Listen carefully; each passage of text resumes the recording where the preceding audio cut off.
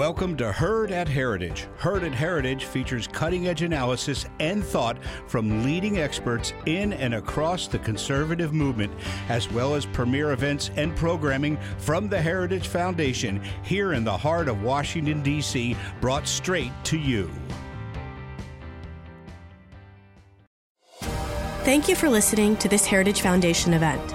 Every day, the Heritage Foundation holds important events with respected and influential leaders and policy experts on today's most important issues. Our events are part of our mission to formulate and promote conservative public policies based on the principles of free enterprise, limited government, individual freedom, traditional American values, and strong national defense. We hope you enjoy the program. Well, welcome. I want to thank you for being here today and to learn about Heritage's assessment and key findings from our nation's military readiness. The American principles that Heritage works to preserve and pass on to the next generation depend on the promise that we have a military strong enough to protect this nation and everything that it stands for. Without that kind of military to defend us from our enemies, and to deter potential adversaries, everything that America is, everything that America was meant to be, could be lost. Preventing a loss like that is exactly why we're here this morning. Each year, the Heritage Foundation's Index of U.S. Military Strength gauges the ability of our armed forces to perform their missions in today's very changing world. The index is the only independent assessment that covers 4 branches of the armed forces. It takes a detailed look at readiness and capabilities and points out where a lack of personnel, equipment, and training can combine to cause some very serious problems. It's become a roadmap for decision makers. As members of Congress and administration officials and policymakers at the Pentagon read and rely on this index every year. The index carries that kind of weight because Heritage is fortunate enough to have several highly respected retired military officials and researchers in our ranks at our Center for National Defense. As they put this together, and as I have been briefed over the last few days, I always say that we have some of the most extraordinary researchers and writers at the Heritage Foundation, and certainly we do in this department. There's not enough time to name them all, but to show you their breadth of experience, I'd like to highlight a few who were responsible for this very comprehensive report. Retired Army Lieutenant General Tom Spores, the director of Heritage's Center for National Defense. Thank you so much. Extraordinary work, just extraordinary.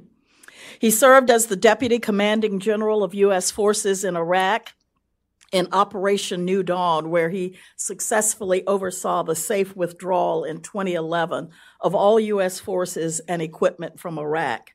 New Dawn was one of the most logistically intensive operations ever attempted by the U.S. military, and we are honored that you are continuing your service to this country here.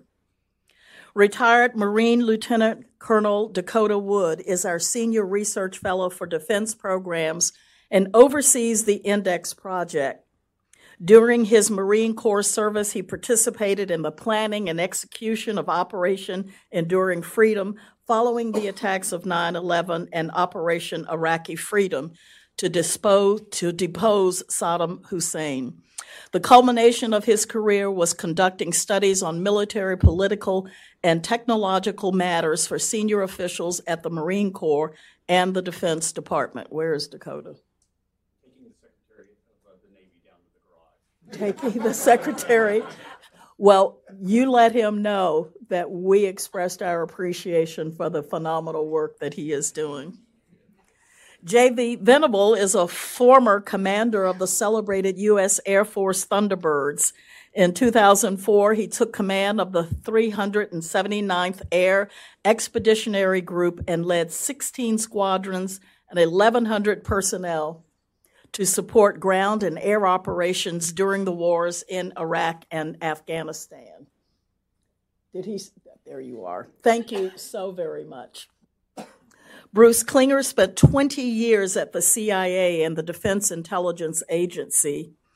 Part of his career was spent serving as the CIA's Deputy Division Chief for Korea, responsible for the analysis of military and political issues for the president and other senior U.S. policy makers. Dean Cheng is a former congressional and defense industry analyst who's an expert on China's military doctrine, its space program, and the dual military and industrial uses associated with its industries and scientific infrastructure. James DePayne is a research associate and the program manager for the Index, who is responsible for helping Dakota and the team put the Index together.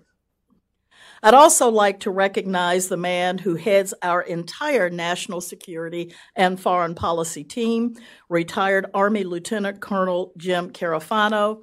Jim is a 25-year Army veteran whose assignments included military strategist, head speechwriter for the Army Chief of Staff. Jim is also an accomplished historian and researcher with significant expertise in homeland security and defense issues. Can we thank this stellar team for the work that they're doing?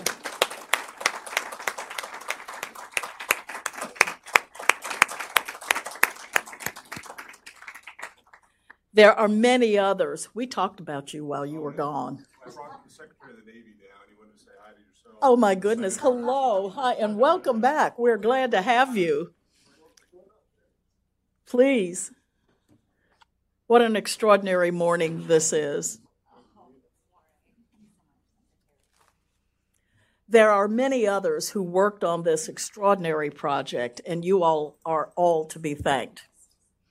So as we release the 2020 Index of U.S. military strength today, I want to introduce someone who's played a vital role in keeping the needs of our American military top of mind in Congress. Senator Joni Ernst was born and raised on an Iowa farm in America's heartland. Her parents instilled in her a love for country and the values of hard work, service, and sacrifice. She served her country in the U.S. Army Reserve and in the Iowa National Guard. She was a company commander in Kuwait and Iraq during Operation Iraqi Freedom, and she retired as a lieutenant colonel after 23 years of military service.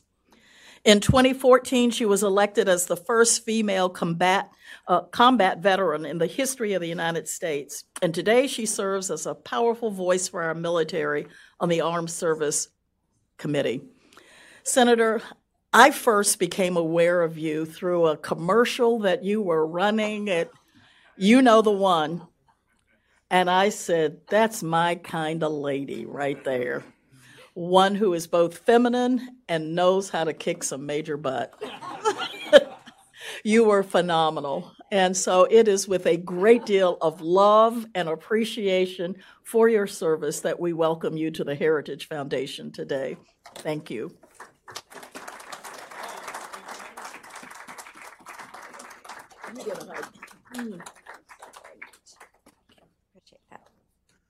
Thank you. Wow. Kay's a pretty remarkable woman, isn't she? Let's give her a round of thanks as well. Thanks, Kay.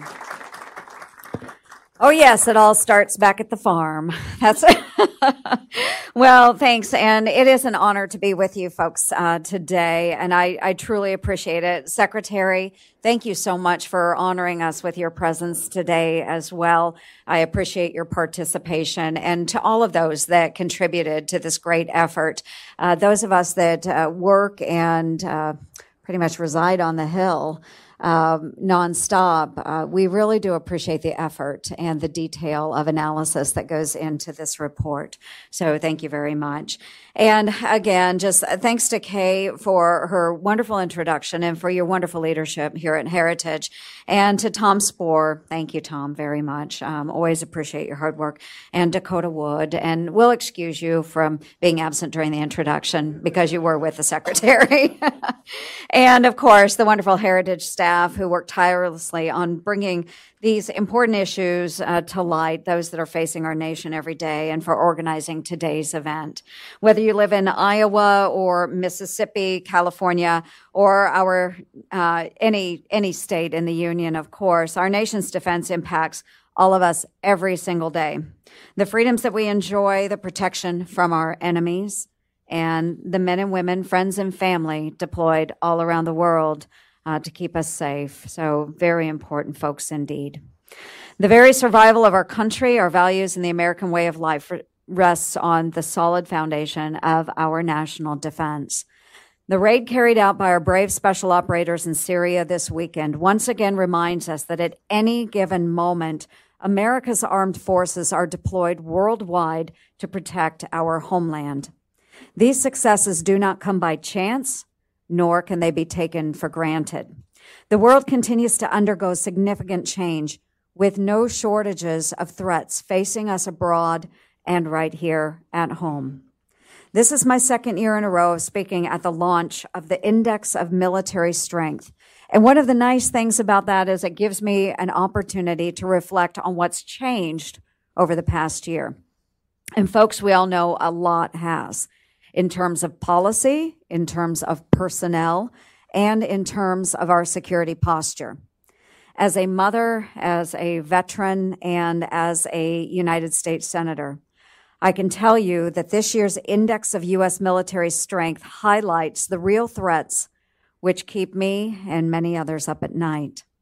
Since 2015, most threats to the United States have grown in capability and maintained their aggressive behavior. Military modernization efforts implemented by Russia and China have borne fruit.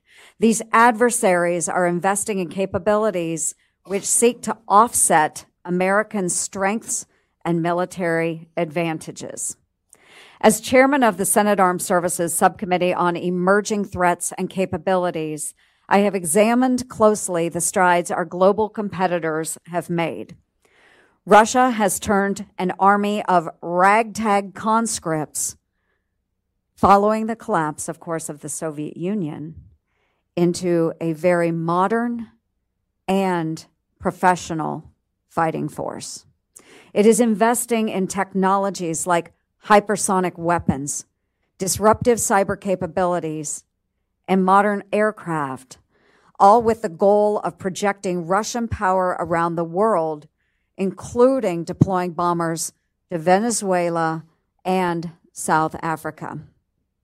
The use of hybrid warfare and information manipulation coupled with these technologies gives Russia an asymmetric advantage in many of the regions in which it operates.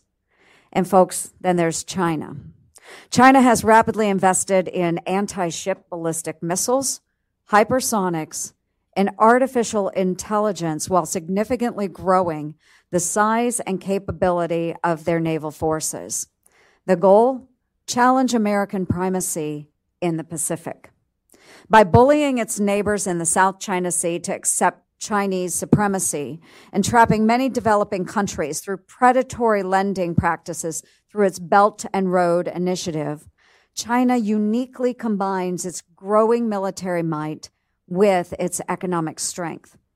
In comparing the threats posed by Russia and China, make no mistake, folks, while the Russian strategy is to disrupt the United States, it's China's intent to absolutely displace us. China seeks to expand everywhere America is perceived to be retreating. Meanwhile, the threat posed by the radical regime in Iran, the growing nuclear capabilities in North Korea, and the ever-present threat of violent extremist organizations will continue to demand our attention for the foreseeable future. Given what we've seen going on in northern Syria, I recently introduced a resolution asking the Department of Defense and the State Department to articulate a clear strategy on how we will ensure the enduring defeat of ISIS. Al-Baghdadi's takedown was a huge, huge victory, but we must prevent ISIS from reemerging. Their propaganda machine must be destroyed, or we will face real consequences in our communities at home. With all of this in mind, it is incumbent upon my colleagues and I in Congress to ensure we arm our men and women in uniform with every advantage. We must stave off the threats just outlined and to ensure both our allies and our adversaries never question our resolve or our capabilities. We cannot allow tomorrow to be the day that China makes a calculation that taking Taiwan by force would result in anything but failure. And we cannot allow Russia to decide the United States and our NATO allies would back down following a Russian invasion of the Baltic states. In this year's National Defense Authorization Act, I focused on some key issues that will help shape our fighting force for the years to come, like investing in emerging capabilities such as artificial intelligence, directed energy, advanced manufacturing, and autonomous systems. At the end of the day, American ingenuity will become critical in evolving how we fight. Folks, we need to take a hard look at systems that are no longer applicable to the current or the future fight. Hard choices must be made to divest of legacy systems that lack the mobility or survivability in the high-end fight, or those that are already outranged or outgunned. Our great Secretary of Defense, Mark Esper, has already begun holding what he calls night court at the Department of Defense in much of the same way he did during his time as the Secretary of the Army. He closely scrutinizes every program and is having hard discussions on why a program should or should not be retained. I will welcome his leadership in this regard and will do everything that I can to support his efforts. The readiness of our fighting men and women must also remain at the forefront in Congress and at DoD. As this year's index points out, all of the services have prioritized readiness and have made improvements since last year, but significant work still remains. From pilot shortages, backlogs, and ship maintenance, and missed recruiting goals, daunting challenges threaten the readiness of our formations at a time when they must be more ready than ever to defend our homeland. One of the less sexy areas of my SASC work, but one that I've made a top priority, is making sure your tax dollars are spent wisely. Folks, I firmly believe that debt and government waste and inefficiency are often the real and ignored threat to our national security. And I want to emphasize the following message today: the fact that defense hawks and budget hawks are not mutually exclusive. I challenge my colleagues, yes, thank you, Kay, and we've had many discussions about this. I challenge my colleagues in the defense world to get serious about cutting waste. And I challenge our budget hawks to look at the threats we face and help us make decisions that contribute to our national security. The continuing resolution we passed at the beginning of this fiscal year was no way to do business. Our service members deserve better. With a defense budget that has grown significantly over the years, it is our duty in Congress to provide the oversight and guidance to prevent waste and ensure transparency. Taxpayers in my home state of Iowa and across the country must have faith that the programs in which we are investing are serving to underpin the long-term security and survival of our great nation. To that end, I applaud DoD for their work in auditing the department and stand ready to work with them as they identify and correct their deficiencies. Furthermore, as the Chinese economy continues to grow, we must make wiser investments that do not match our adversaries' dollar for dollar. Rather, we must ensure that every dollar we spend will provide the capabilities we actually need. We must strive to reduce wasteful inefficiencies, which we cannot afford. Thank you all again for your time this morning. I look forward to continuing my work in Congress to support our national defense. And thanks to all of you for help shaping this discussion, our conversation this morning, and advancing your efforts to serve our men and women in uniform. Thank you so very much to the Heritage. Thank you. So Dakota, we'll take a couple questions. So I know that you actually have to walk out of the building here in 10 Really minutes. quick, yeah. So maybe you and I could have a couple? Or I would think you- that would be okay. great, Dakota. Thank you. So you talked about the need for hard decisions. Budget hawks and fiscal hawks or defense hawks are not mutually exclusive, and it really has, I think I saw it to do with the role of government, right? So Right. there are things that only the federal government can do and are constitutionally obligated, and then there are other things that it gets involved with, right? We're already having trillion-dollar deficits, et cetera, and a lot of those drivers are non-defense related spending. So I very am sympathetic to elected members of Congress who know what we should be doing, and yet they have to respond and make a case to constituents for, I don't know, reduction of services or higher taxes or spending what you imply on the military, et cetera. I mean, how do you reconcile those things in the chamber and then with the larger American Yes, public? certainly, and we do have to make very hard decisions. And as you stated, Dakota, we actually do have things we are charged with by the Constitution, and first and foremost, our national defense, protecting our homeland and our people.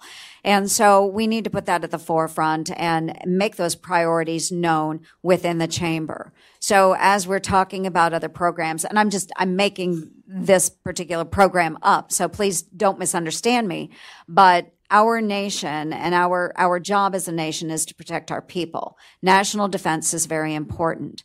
But we have had what I call mission creep over so many years where the federal government has gone into areas that we are not charged with as a federal government. So again, the made-up program, providing dollars for wildflowers along the interstate system. Okay, great and noble goal, okay, but is that the federal government's goal? No, it is not. And so we have seen that mission creep where we are collecting tax dollars, and during those good years, we expand programs that maybe aren't necessarily what the federal government should be spending dollars on. But because we can get those dollars, we do get those dollars, and we spend them on things other than national security, other than our judiciary, and other than the systems we are charged to take care of, such as our interstate and transportation systems. So we really do have to get back to the basics, but it is stressing that point to the members of Congress and making sure that they understand that we are charged with funding our national security. Another one that's related to it, you talked about the kind of almost the evolution from Cold War, global stage, state on state. We were involved in counterterrorism, counterinsurgency things, and now back in this era of great power competition. And yet the military has shrunk by at least a third, if not half in some places. Average age of equipment is approaching 30 years. And so as you talk about, let's say, American youth, wanting to join the military, men and women, and doing the things that we would ask them to do. There's a talent management issue. How do you, entice somebody to come in? There is supporting them with the appropriate equipment sort of issue. There is freeing up the funding to get them more modern equipment instead of putting them in a 30-year-old platform. So how do you make the case to America's youth and to the American public about this idea of service and providing the resources to make sure that they go out, do good, and come back home safe and sound? How do we get somebody to join the military instead of joining Apple or Microsoft or General Electric? Right. Now, and this is a quandary that we struggle with every year, and the Personnel Subcommittee of the Armed Services Committee really does a deep dive into this, I think, every single year. And some of those discussions do focus on what can we do to reward younger men and women for joining our services and providing their unique pool of talents and abilities into the areas that we need in our armed services today. They do get bonuses, and just in my home state of Iowa, we're becoming very much the Silicon Prairie is what we call ourselves. Taxes are lower in Iowa than California. So we have a lot of companies that are locating in the Midwest, including Google and Facebook and Microsoft. And we have a new Apple campus going in West Des Moines. But how do we get those young people to, instead of going and taking a very high salary, challenge them to serve their country. And it is very difficult. And so we've wrangled with ideas of significant sign-on bonuses. What do the benefits look like? Can we restructure that? But we also need to draw back to the fact that actually many of our youth today, they are still patriots. And we may not see that every single day. And there are times I think we get very jaded. But we still do have to remember that there are young men and women that truly do want to provide service to their nation, and we can appeal to those sentiments as well. So beyond looking at what we can do within the personnel structure, how do we do better to recruit and retain our members, but also reminding them that we live in the greatest nation on the face of the planet, and they do want to do something to contribute towards that nation. And so those methods of recruiting we need to focus on, but also making sure they understand that when you join our nation's armed services, you will have a Congress, you will have a DOD that will make sure that you have the latest and greatest in technology and advancements. And that's where on the Emerging Threats and Capabilities Subcommittee, I'm able to contribute to that area, making sure that we are outfitting our men and women with the type of technology that they need. Even with a smaller force, we need to maintain capabilities. And so making that promise to those men and women as they take their oath of office and joining the service, that we will make sure that we are protecting you to every advantage we can possibly provide. Yeah, I think the manpower piece of this is really the good news story. So in our index, we're pretty harsh in our judgment of age of equipment and the size of the military and all that. But to me, it's a testimony of the actual good work that the people are doing. And when you have an aircraft carrier that's extended on deployment and the 5,000 men and women, are going that much further, and the 80-hour work weeks and those kinds of things, it's people are at the heart of these sorts of organizations. Absolutely. So we appreciate it. Absolutely. I know you have to get going. Certainly thank everybody for showing up, and the Senator contributing her remarks here and your support out of Congress. And I believe that Tom Spohr, General Spohr, is going to take care of you and the secretary, unless you'd like to stay around for some more. Wonderful. Well, and so I will close. With the secretary here, I would normally say go Army, beat Navy. But today I'm going to reserve that, and we're going to say go Nats, beat Astros. Okay? Thank you, everybody, very much.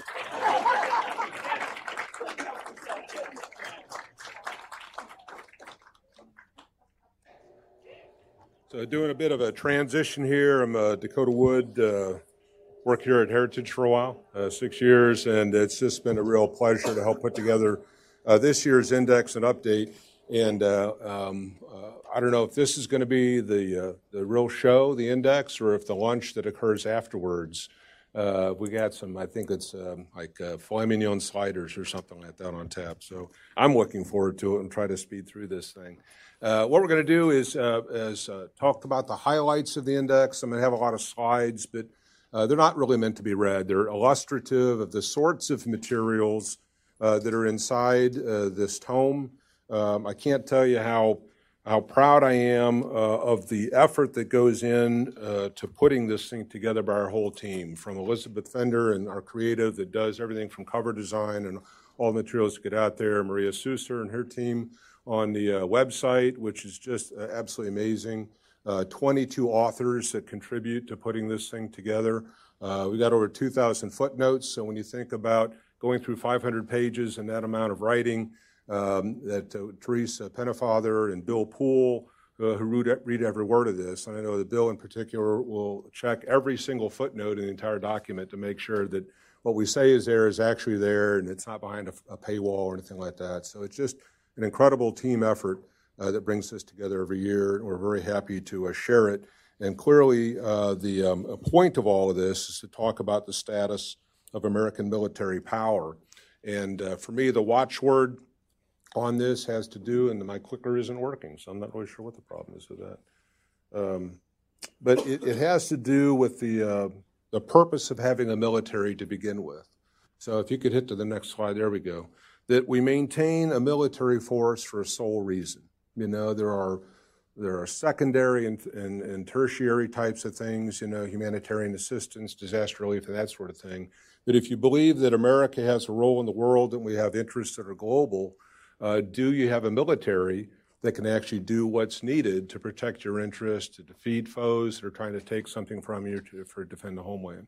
So when we assess the status of American military power, it's always with this sort of statement in mind, right?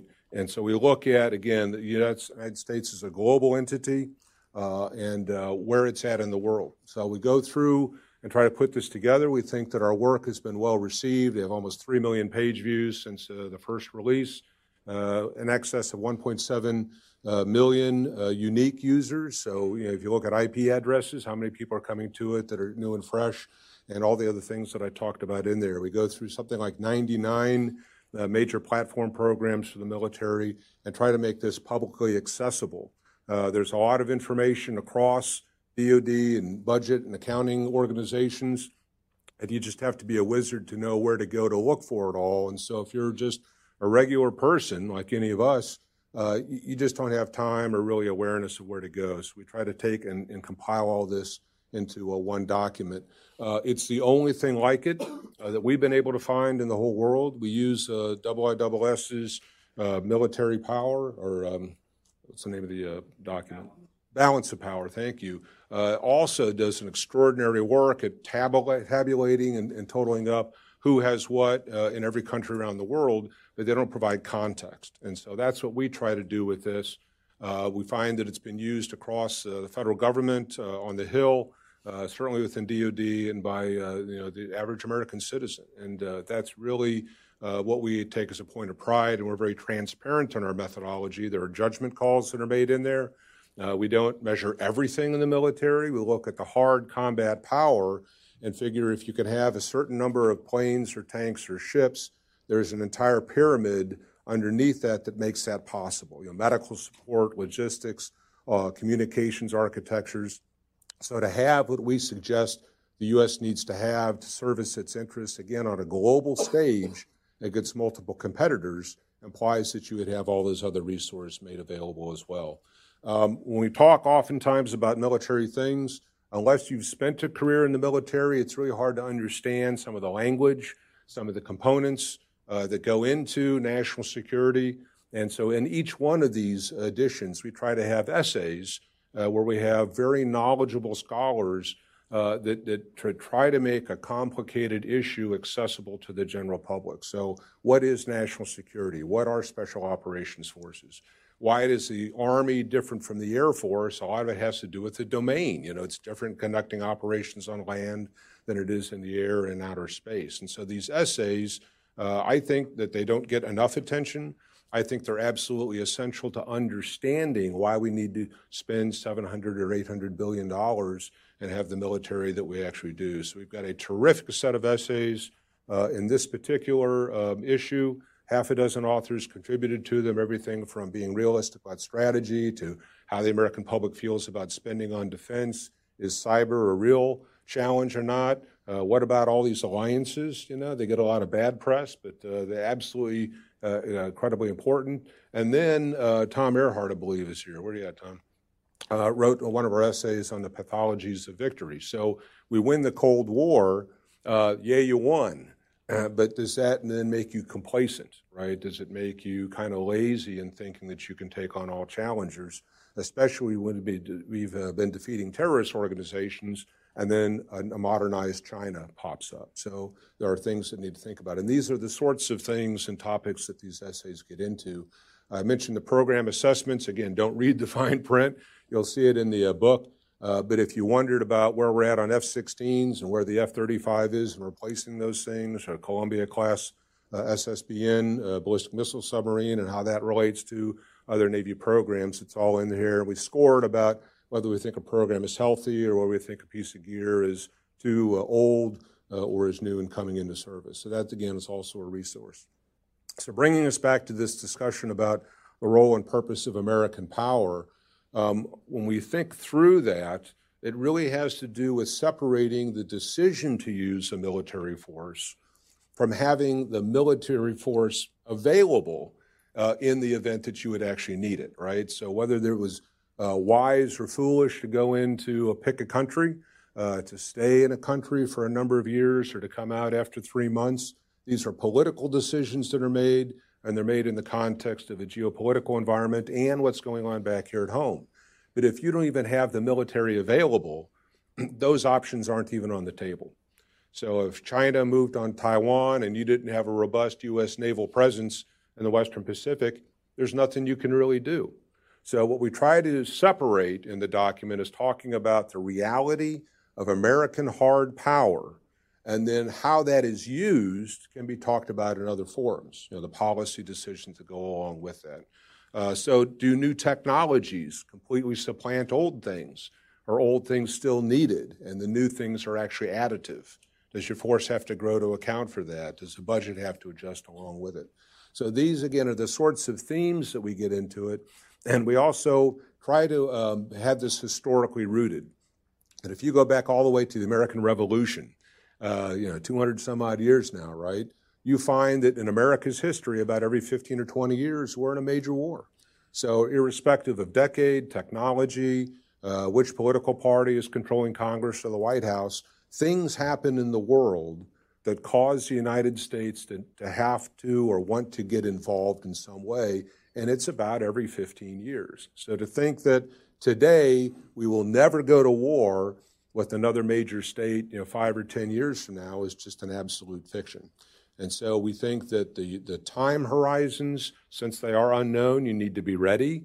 With modern technologies, warfare will likely erupt fairly rapidly and be quick and violent. You don't have time to rebuild like you did perhaps in the 1930s. So Europe is awash in war for 3 years before the United States gets involved. And there is time and ability to kind of ramp up and then get to this distant theater, under steam, right? The world has changed. And so we really are focused on the readiness, the capability, and the capacity of the current U.S. military to deal with that world. No surprises. This is the bottom line up front, right? The bluff. We think that in terms of the world as a place in which our military would operate, it's a pretty favorable place. We are a lot of places. We have great friendships. We have access to modern infrastructure like ports and airfields. So if we needed to go someplace and work alongside partners, it's a pretty favorable set of circumstances to do that. On the competitor side, we've got serious actors who are investing serious money in developing serious capabilities. So modern technologies are kind of a leveler. We find that when it's applied to sensors, communications, and especially weaponry, you can buy a lot more precision-guided weapons than you can for the price of a single platform. So in that correlation of forces, instead of comparing a ship versus a ship, you have to worry about your ship versus an anti-ship cruise missile. And I can buy 1,000 cruise missiles for the price of one ship. So when we look, again, across these various regions, we find that it's a very troubling set of trends because our competitors, our opponents, potential adversaries have really been muscling up. They're introducing new things, and the U.S. military is trying to keep old things going for longer while we try to figure out what those new solutions are. So then the final score on the military, we chose the word marginal intentionally. If you said it was just okay, then perhaps you get the sense that it's okay. We're doing good enough, and if you could do better, that would be good. But it's really marginal. If you have two major opponents, like a Russia or a China, different sides of the globe, do you have to pick between one or the other? If you have to commit U.S. attention and resources against one, and you don't have any left over to deter behavior by the other in a different part of the world, then you've opened up opportunities for exploitation. So we buy into the two-war construct, not that we perceive you're going to be fighting two wars at one time, but it gives you the wherewithal to be credibly deterrent against major competitors in one part of the world and still have the ability to do something similar. Or if you had to commit to a war, you've got the resources to do that and still hold off opportunistic exploitation in some other region. So when we look at that, the size of our military, the age of its equipment, irrespective of the hard work put in by the people who operate all that and deploy, we're marginal. And I'll explain a bit more of that here in a few slides. So budget constraints are a big deal. If we were spending 5% of GDP like we were in the Cold War on a $20 trillion economy, your baseline defense budget would be $1 trillion. I mean, that would have been average 25 years ago. But because the Cold War ends, we have the happy decade of the 90s. It's all counterterrorism, counterinsurgency against opponents that have no armies, navies, air forces. We were able to do what we're able to do without missing a beat. And so it becomes in the American psyche, in the congressional spending patterns, that we're able to do things for much less cost than would actually be the case if you were going to war against a major competitor. So again, I'll elaborate a bit more about that. But world's basically a favorable place. Our competitors have been very serious and muscling up. Our military is doing pretty well with the resources it has, but it doesn't have enough to do all the things that we would need it to do in an era of great power competition. When we use graphics in the index, it's meant to really illustrate in a compelling way a lot of text that precedes and follows it, right? So when we look at spending patterns, you all probably heard about the 2% spending objective by NATO partners, how many are actually spending at 2% and how many aren't. And what we find when we look at maps is that those that are closest to a perceived threat take security matters a bit more seriously than those that are further away. So no surprise to us that countries up in the Baltic area are really dedicating a lot of resources. Those that are much further away, like on the Iberian Peninsula, they're in Spain and all, much less serious about committing resources to their national security portfolio. So from a U.S. perspective and how we look at American military power, can you really count on partners to contribute in ways that mean that you don't have to spend as much yourself? That if your partners are comparatively weak and they don't have deployable combat power, then don't you need to spend more yourself to make sure that your interests are protected? So it's one of these issues, right? It's why I think the president continues to pound the table, and not just President Trump, but President Obama and President George W. Bush. I mean, going all the way back several administrations, trying to encourage our partners in key areas of the world to do more for themselves because it eases the burden on everybody.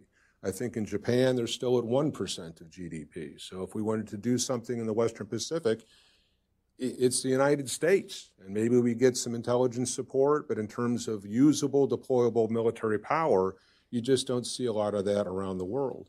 Again, when we look at kind of a U.S. return to Europe, waking up to a very muscular Russia that has invaded neighboring countries like Ukraine and Georgia, has been much more active in the Arctic, penetrating the airspaces and the sea spaces and territorial waters and air against NATO's northern flank and all that. We want to send things back, but the conditions have changed so much. It used to be that the Air Force had, I think it was 29 tactical squadrons, fighter squadrons in Europe. Today they have 6. We used to have a very robust U.S. Army presence in Germany and other countries. Today we only have 2 brigades that are permanently situated, and the Army is trying to do what it can in terms of rotating a heavy armor brigade there, being on site for a few months, coming back, but being replaced by another one. So when you take one armor brigade and you spread it across half a dozen countries, you're talking about a company or a battalion here or there. You look across the border areas and you see the robust presence of Russia doing what it's doing. And so again, what we try to do in the index is provide context, provide geostrategic settings and realities so that when we think about military power, what we're spending on it, what we're buying and how much of that, you then apply that against a map, how it's distributed, and not just in one region, but globally, and the numbers can be very, very revealing. We've seen great trends in using the Army as an example, in improving current readiness of the force. They've nearly doubled the number of brigade combat teams that the Army assesses itself as being ready, that we can send them into the fight. They've spent a lot of money and effort with the National Guard brigades as well, and we give them credit for 4 of those. So it's a more ready Army but it's still too few brigades to do the things that historically the Army is called upon to do. And it's the same sort of situation with Air Force squadrons and Navy ships and Marine Corps battalions and squadrons, right? So there is a people component, a readiness component, but then you look at the equipment side of that and that other graphic. It shows that, for our 109 Paladin, it has a particular range. It was brought into service 20 or 30 years ago. When you look at either partner countries or competitor countries, the Army is outranged in basic artillery systems. And I know that this is a priority for the Army, but how do you develop a new either towed or self-propelled artillery piece? Where do you get the new technologies and the money to develop those sorts of things? So you can have a really well-trained current force that is equipped with old gear that you find yourself outranged by the enemy. So if you can't even close with the opponent, all of your good training then becomes questionable. So we'll try to look at the totality of the force. In another setting, if you go shift your eyes to Asia, we see China and its Belt and Road Initiative. It is all over the map. It realizes that providing funding at exorbitant interest rates, that it gives money to countries that wouldn't have otherwise have it. It gives them access to ports and airfields and road networks, trading partners that become dependent on Chinese largesse. That means you have access to regions. So when we look at our Navy, that previous slide, talk about China already at 300 ships, add in another 175 Coast Guard vessels that are armed, land-based anti-ship cruise missiles, land-based maritime patrol aircraft that can reach out to the sea. We look at China's situation with that kind of weight, and in 5 years they'll have 350 ships. Our Navy today has 290. Better than half, something like 57%, are ships that are greater than 20 years old. And most of that older shipping is in your big classes, cruisers, SSBNs, your ballistic missile submarines, attack submarines, almost all of our carriers, right? So the big, weighty sorts of things. The newer gear are smaller ships, littoral combat ships, the new Ford class that's trying to get underway these days, and some of the newer Virginia-class submarines, right? So we look at the size of our Navy and its age and its capability and where that age is in those classes, and then we see how much of that can be deployed into a given region. So let's say you had 300 ships in the U.S. Navy, only a third of it is actually available, and so those 90 or 100 ships are deployed on a global basis. So it's a small percentage that goes against the Chinese presence in the Pacific area. And this is where we try to use, again, different graphs to show that. It takes 3 weeks to sail from the U.S. West Coast to the South China Sea. 3 weeks, right? U.S. 7th Fleet has roughly 50 ships assigned to it. More ships are sent there on rotational basis, so perhaps you have 60 or 70 ships on any given day or week in that region going up against the totality of China's Navy and a pretty good chunk of Russia's Navy there in the Northern Pacific area. So again, it's comparing things so you have context of where our military power is relative to the opponent that you might have to use that military power against.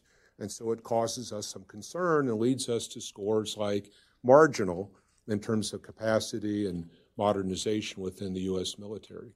On the aviation side, your history comes back to bite you, right?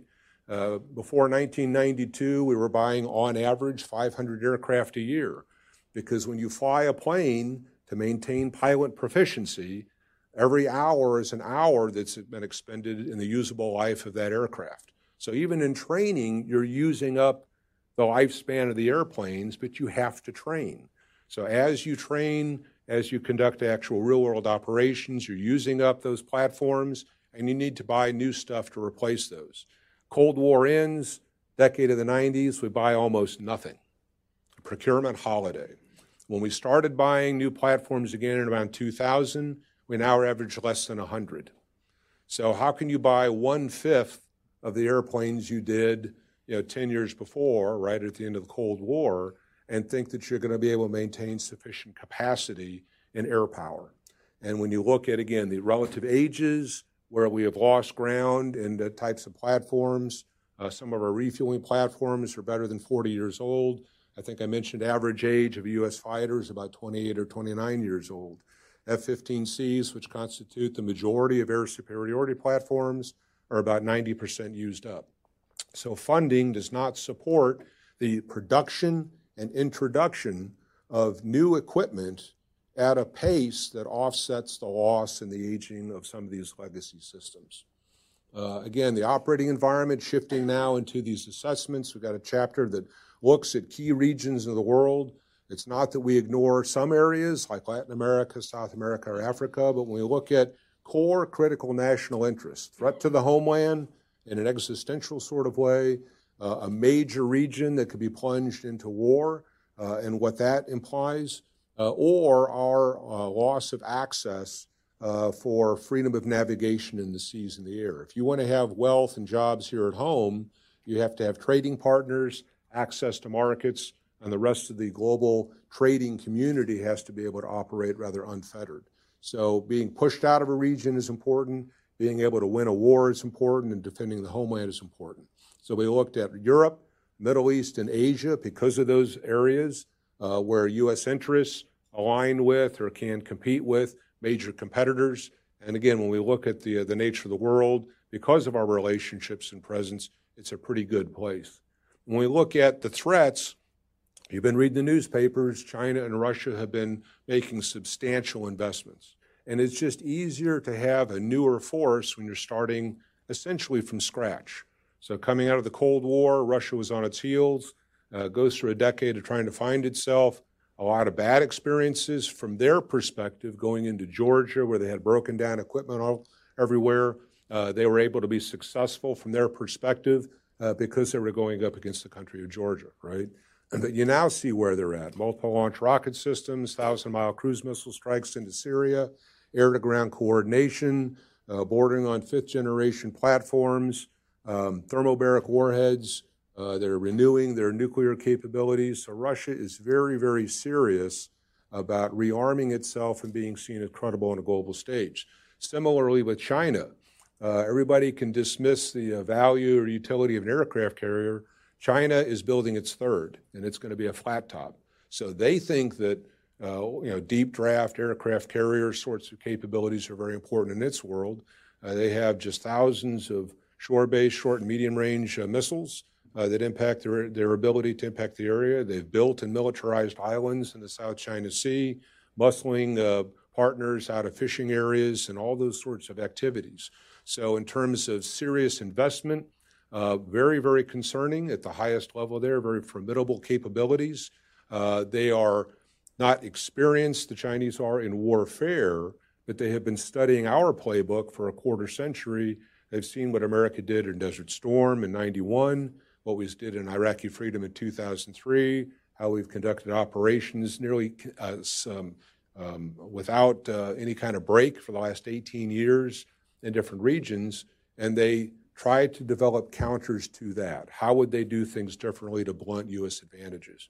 So the behavior, very muscular, I keep using that word, but I think it's an apt descriptor, and they are very formidable in their military capabilities. Because remember, if America had to go to war or push back in a particular region, it's a percentage of our force against the totality of theirs. And I think that discussion is often missing in the United States debate over defense spending and adequate numbers and those sorts of things. Iran and North Korea, two different things. North Korea pretty much operates in isolation. You don't have a lot of partners, aligning with North Korea to help them out or whatever.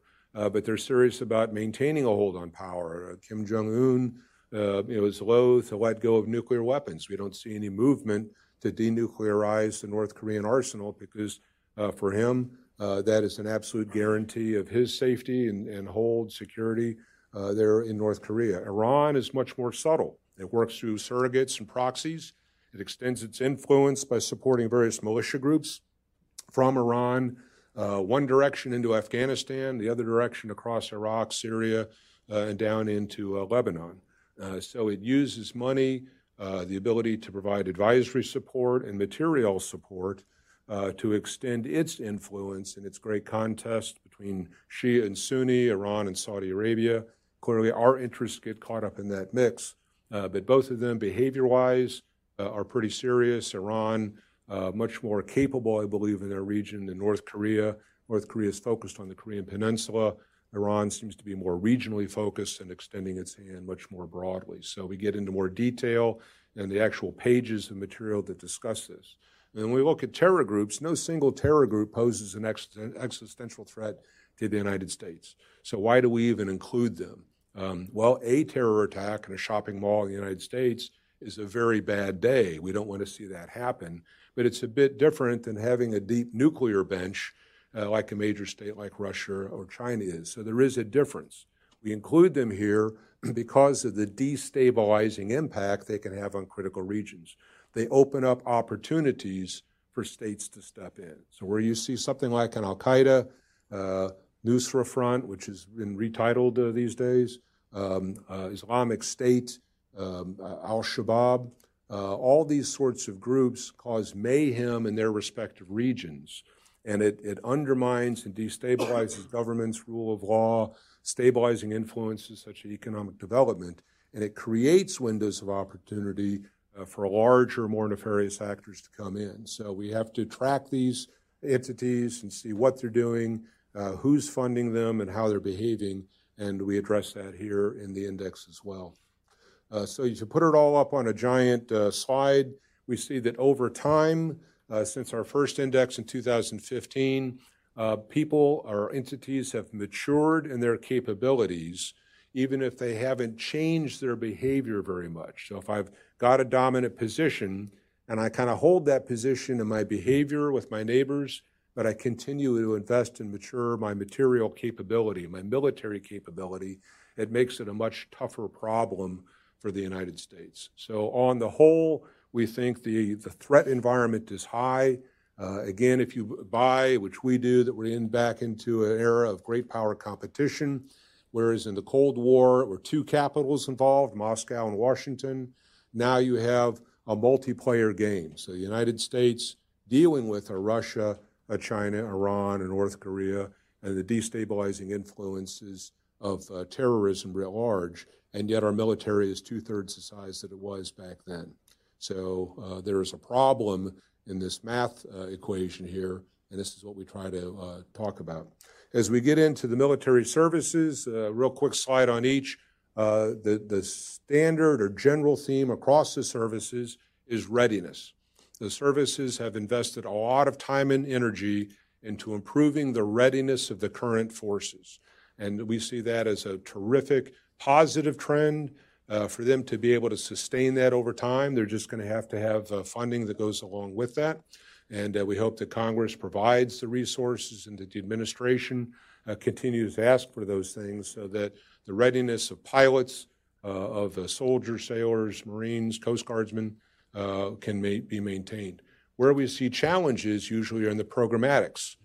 So you have a capacity of the force. None of the services are expanding their size because people are expensive. You have to recruit them, you have to maintain them, provide compensation packages. So it's hard to expand the forces. But the other part to that is the equipment side. I mentioned some of the equipment ages.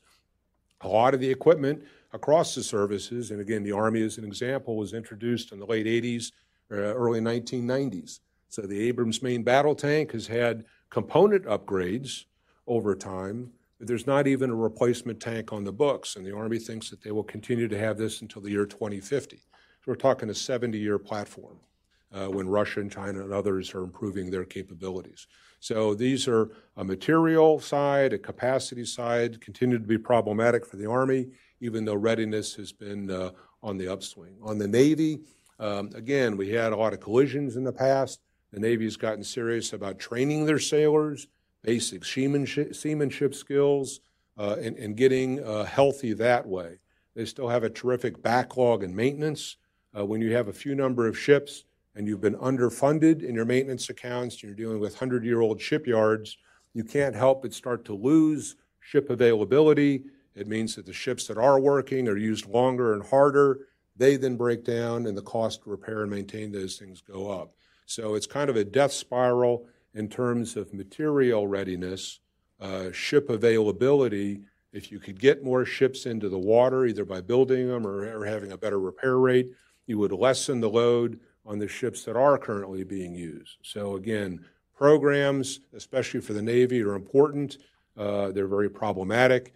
Colleagues of ours, like Eric Labs and Ron O'Rourke, track this thing very closely on the Navy side. I would say that the Navy's plans and their backlog would actually indicate they need about a 30% increase in funding in their ship accounts. So, you all have been tracking the national budget levels. Do we see those kinds of funds forthcoming? Navy has Columbia-class ballistic missile submarine that's out there, Ford-class carriers. They want to increase the production of fast attack submarines, new class of frigates, and the integration of Marine Corps and Navy needs implies whole new classes of ships that are smaller that you can get into congested waters and conduct distributed operations. So there are warning clouds on the horizon in terms of the programmatics and material capabilities within the Navy, even if they're getting back to some basic seamanship skills. On the Air Force, I've already talked about aircraft age, problematic. Not introducing new aircraft sufficiently fast enough to offset the aging of the legacy platforms. They're trying to deal with their pilot shortage by dramatically increasing throughput, but we are very concerned that they're trading quality for quantity.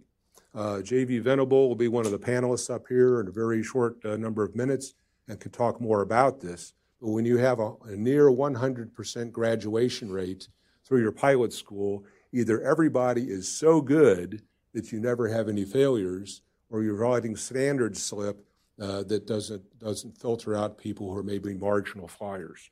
So when you have a pilot shortage, you need people. Are you sacrificing the quality of the individuals just to get the numbers up? And I think that warrants some questions perhaps for our Air Force colleague here in just a few minutes. Within the Marine Corps, again, same as the other services, terrific investment in readiness. General Berger, coming in as the new commandant this summer, issued his planning guidance, and he said we have to question everything that we're doing in terms of old conventional amphibious operations, the types of platforms we've been using, how we are arrayed around the globe, and we need to shift our focus to China as a pacing threat, distributed operations in the Indo-Pacific region, and figure out how we're going to fight and win inside a weapons engagement zone. So we're already inside China's first island chain where things are pretty lethal. So it calls into question a lot of perhaps Marine Corps programs. It certainly emphasizes the dependency of the Marine Corps on the Navy. So if the Navy can't adjust its its fleet architectures and the types of ships it has in the water, how does the Marine Corps think that they're going to do the things that they think they need to do, right? So there are these cross-service dependencies which need to be accounted for. Readiness, good, certainly has improved that. Capacity is lacking. The Marine Corps would say, we've never been a two-war force, we will only be a one-war force and focus on a region. It could be that the geopolitical situation today actually calls for that. The Marine Corps focuses nearly exclusively on the Indo-Pacific area. But you never know what's going to happen. We could have a major war in some other part of the world. The Marine Corps could be called upon. It can't abandon its posts elsewhere. So we think history shows that we need a larger Marine Corps, somewhere in the mid-30s in terms of number of battalions, and then related increases in aviation and logistical support. When I came in many years ago, we had 27 battalions. The Marine Corps is now down to 24. And so you just don't have as many movable pieces on the chessboard that you can call upon to service combatant command interests. On the nuclear side, pretty good news story. They've taken the decay of some of our nuclear capabilities to heart within Congress and have applied money against modernizing delivery systems, right? The aircraft and the missile bodies, those kinds of things, get a warhead where you might want it to be. Unfortunately, that sort of investment or reinvestment and recapitalization is not occurring across the infrastructure. The labs, storage facilities, testing is still at the component level. We have a moratorium on yield-producing experiments, so the data that you might want to have to make sure that things are going to work as you think that they're going to work is all computerized. And so it's really kind of a best guess. The aging of the workforce as well. There aren't too many people Where's Michaela at? Are you on here? Do we have anybody in the nuclear manpower pool that has experienced a yield-producing experiment? Yeah, maybe Michaela. I don't know. Very few. So again, it's an age and experience sort of thing. Are you bringing in new talent? Are they incentivized to work in this kind of a field if the field is rather static? Meanwhile, our competitors like China and Russia, modernizing, new entrants to the nuclear club like North Korea, Iran, who knows what's going on? They don't allow any inspectors into their military sites, which is actually where they're doing most of their development. So it's anybody's guess as to the actual state of affairs on Iranian nuclear programs. So we need to get serious about this. On par, it's in that marginal field, has seen some progress, but more is absolutely needed. So overall, we think we have a one-war force. If we had to go someplace in the world to secure a critical U.S. national interest or be there for a treaty ally, we could do that, but we would need to globally source the force, and it would take everything we've got. And because of a reduced industrial capacity, reduced number of spares, lack of platforms that can survive in a high-threat environment, we're not quite sure how long that kind of an operation could be sustained over time. So again, it's another thing to think about when we think about the investment in the U.S. military, its capacity, and the types of tools that it has. So I'm going to go ahead, and I believe we can stop there. Happy to entertain any questions you might have for the next few minutes, but we are going to shift to a panel discussion where we will have General Spohr as a moderator, and then have colleagues that deal with aerospace. J.V. Venable will be doing that. Con Kitchen will talk about cyber and high tech and all kinds of artificial intelligence sorts of things. Michaela Dodge will be talking about our nuclear complex, missile defense and all. And then Fred Bartels will talk about defense budgeting, national budget picture, and those sorts of things. So if you have a detailed question on a specific service in one of those areas, we'll save that for the panel. If you have a question about the index or kind of our view of the world and various trends, I'm happy to address those right now. Otto.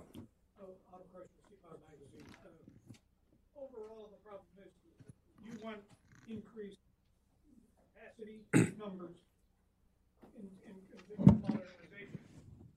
The big handicap is the budget. Right. Okay, and so the services look like they're making the choice with the limited budget they expect. They want to modernize and increase capability and sacrifice capacity. How do you view that judgment? Well, the Commandant said that. He said he would trade capacity in order to free up money for modernization and to be able to do the experimentation, concept development, those sorts of things. So they are having to make tough calls. And it will never be the case where you're never in a position that you don't have to make a tough call. I mean, there's just not unlimited funding, right? But what we are doing is saying, based on the United States history, the history of warfare, how often, and we looked at, again, Korea, Vietnam, Desert Storm, Iraqi freedom, we get involved, and how much it takes for the United States. All of these big instances where we, as a country, committed significant combat power. And when you account for all the various factors that influence that, it's almost the same size force. So regardless of technology, regardless who the opponent is, your enemy, it's almost the same size force. So going to the two-war bit then, if it would take almost the totality of what we have, again, Air Force, 29 squadrons, fighter squadrons in Europe back in the Cold War. Today, there are a total of 32 squadrons in the active component of the entire U.S. Air Force, right? So what we're saying is the military needs to be bigger. It needs to have something other than 30 or 40-year-old platforms, and it needs to be able to train sufficiently that it's competent. Because if you want to deter bad behavior by somebody else, if they don't view you as competent, then there's no deterrence. And so you're actually incentivizing bad behavior that leads to war. So from the Heritage Foundation's perspective, we talk about what is needed, the urgency of that need, and the role of the federal government to provide for the common defense. Where that money comes from, I'm going to say it's not our problem, but We have a federal budget of, 3.1 trillion or something, and we actually spend 4.2 or something along those lines. So the administration, members of Congress are not, I don't believe, being honest with the American public about what it actually costs to be a United States citizen, to enjoy our way of life, to have a global trading environment, to be able to sell our goods abroad and have partners that are in other regions, right? And military power is a part of that. And we've been squandering lots of resources in areas that are not necessary from a federal government standpoint and haven't been applying resources where it is necessary. So I sympathize with the services. They operate in a different framework than we do. They take political direction, and they're going to say what they need or how they can best utilize the resources that have been given them after they've made their case. We're not bound by the same rules. Yes, sir. Yeah, Pat Spann, just myself, retired active reserve Army guy. That's the best position to be in, isn't it? Yeah. Oh, yes. Working for yourself. Oh, yes. As long as the pensions keep coming. I was dumbfounded when recently they said 70% of the military-age youth aren't qualified to serve, and I'm wondering, has there been any serious talk of having some sort of compulsory, government service, not just military, but Peace Corps, Ed Corps, whatever. I see that every now and then, but has there been anything serious about having some sort of 1-2 year commitment by American youth? So I will briefly address the second part of that. General Spohr actually wrote a fantastic paper on that problem of 70 some odd percent of American youth between certain age brackets aren't even eligible. And I'd ask him to probably make a comment about that in a minute. On the national service, it's very appealing. Since the end of the Cold War, so let's pick 1989, 1990 as a reference point, the American population has grown by a third, going from 240 million or so to 330 million. The U.S. military has shrunk by a third. So you have these divergent trend lines. What that means is that there are ever fewer opportunities for the average American citizen to have any exposure or touch point to military sorts of things. More people that, if they all wanted to, would have less opportunity to join the military in some way, right? So fewer touch points. The narrative, for lack of a better word, on the United States, is there something worth serving, committing your place to? So this idea of service is, in some ways, has fallen by the wayside. So the idea of national service or compulsory service has a very appealing quality to it. What it doesn't come across in those conversations is, how do we fund it, and what do we want these kids to do? So if you brought in, I don't know, I looked at the numbers once, it was something like 8 million high school males graduate a year or something along those lines. So if you wanted all of them to have, a year or 2 years of service, what am I going to do with 8 million 18-year-old boys, right? They've got to have something to do. I need a supervisory echelon. Where are they going to live, right? So I need to have some kind of housing, productive work for them to do. So there's a cost that comes along with that. If it's military related, warfare today is complex. The systems we use are not 1938, Ford trucks rolling off an assembly line. It takes a while to train somebody. Basic training goes anywhere from 3 to 4 months, and then you go into an occupational skills training thing, which can be 3 months to a year, depending on what you're wanting to do. So it could very well be the case that the first year of compulsory service is just getting somebody up to speed, and then what's my return on the investment? So can national service be thought of in other ways? Working in the parks, right? Educating youth, whether it's in inner cities or suburbs, or Appalachia, or whatever we want to talk about, right? So there are other ways to serve, and there was a U.S. Commission on National Service that is getting, I think, ready to issue its final report on the totality of this. Different ways of serving, different ways to think about serving. Is it mandated or is it offered? And then how do you connect high school juniors and seniors to these service opportunities? So, sir, if you could talk. You're right.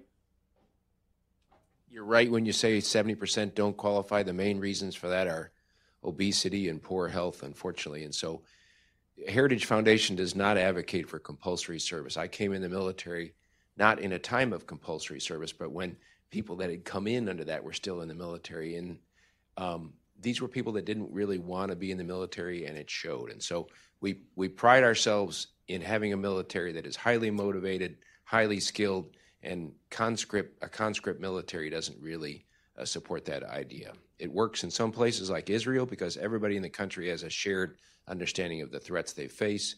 Doesn't work as well here. And so we would favor ideas and solutions that reduce the people that are being disqualified. So more health programs in schools and parents and families. And then there's the thing we didn't talk about, and that is the propensity problem. So you have 70% don't qualify to join the military, and then there's a lack of propensity or willingness to serve in our youth that we have to get after as well. Thanks. Thanks, sir. Pat? Otherwise, Pat Towle gets angry with me. Thanks, Dakota. Once again, a fine piece of work, very skillfully presented. Thank you.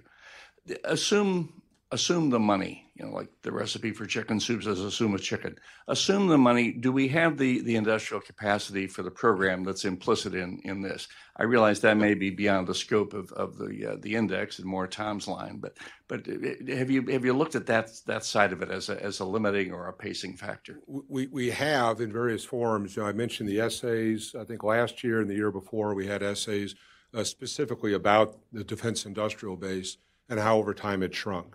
So we're at a point now where we either have single providers of capabilities or no provider of a capability. I think, the missile tubes, Tom Callender's here for Columbia or Virginia payload. Both. They supply both and the UK Dreadnought. Right. So it is questionable whether we have a company that is even able or willing to make missile tubes for our strategic deterrent force, right, in the Navy. If I am at very low levels of production, it is with not assured funding in the out years, it is high risk for a manufacturer to expand, to take capital investment as an owned risk, expanding the workforce, training a welder or riveter or soldering technician or whatever it might be. So very risk averse because that goes into profit and viability for the company. One tank manufacturing plant in Lima, Ohio. That's it. One final assembly plant for the F-35 in Fort Worth, Texas.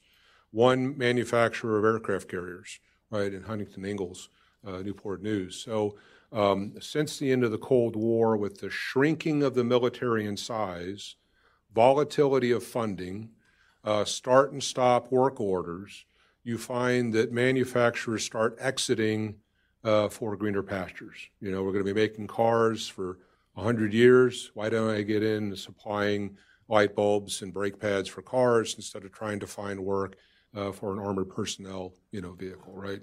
So I think that there's a lot written about the evil defense industrial, base, money grubbing sorts of guys. Profit margins are not that great, number one. Two, you're dependent on assured funding from Congress, which every year changes. You only have a single customer, that's the U.S. government and whatever service you're buying or selling, the item to. So it's actually a high-risk field, and there aren't that many players in it anymore. To get efficiencies, you consolidate, but you consolidate to the point where you have effectively monopolies. And now where does competition come in? For the sake of efficiencies, Congress refused to fund the second engine manufacturer for the F-35, right? So now you have one manufacturer for a single type of engine. Where is the incentive to continue product improvement or drive down a price point? So I think the defense industrial base is problematic, not because of anything that they're doing. It's because of the shrinking of the customer pool and the volatility of funding along those lines. So I think these are strategic considerations, not because it's some kind of a handout, right? It's, does the United States want to be able to see to its own interests on a global stage where everybody else is investing heavily? This is a national security matter, and it has to do with the longevity of the United States. And I'm sorry, young lady next to you. And then we'll come up here and then go to the back.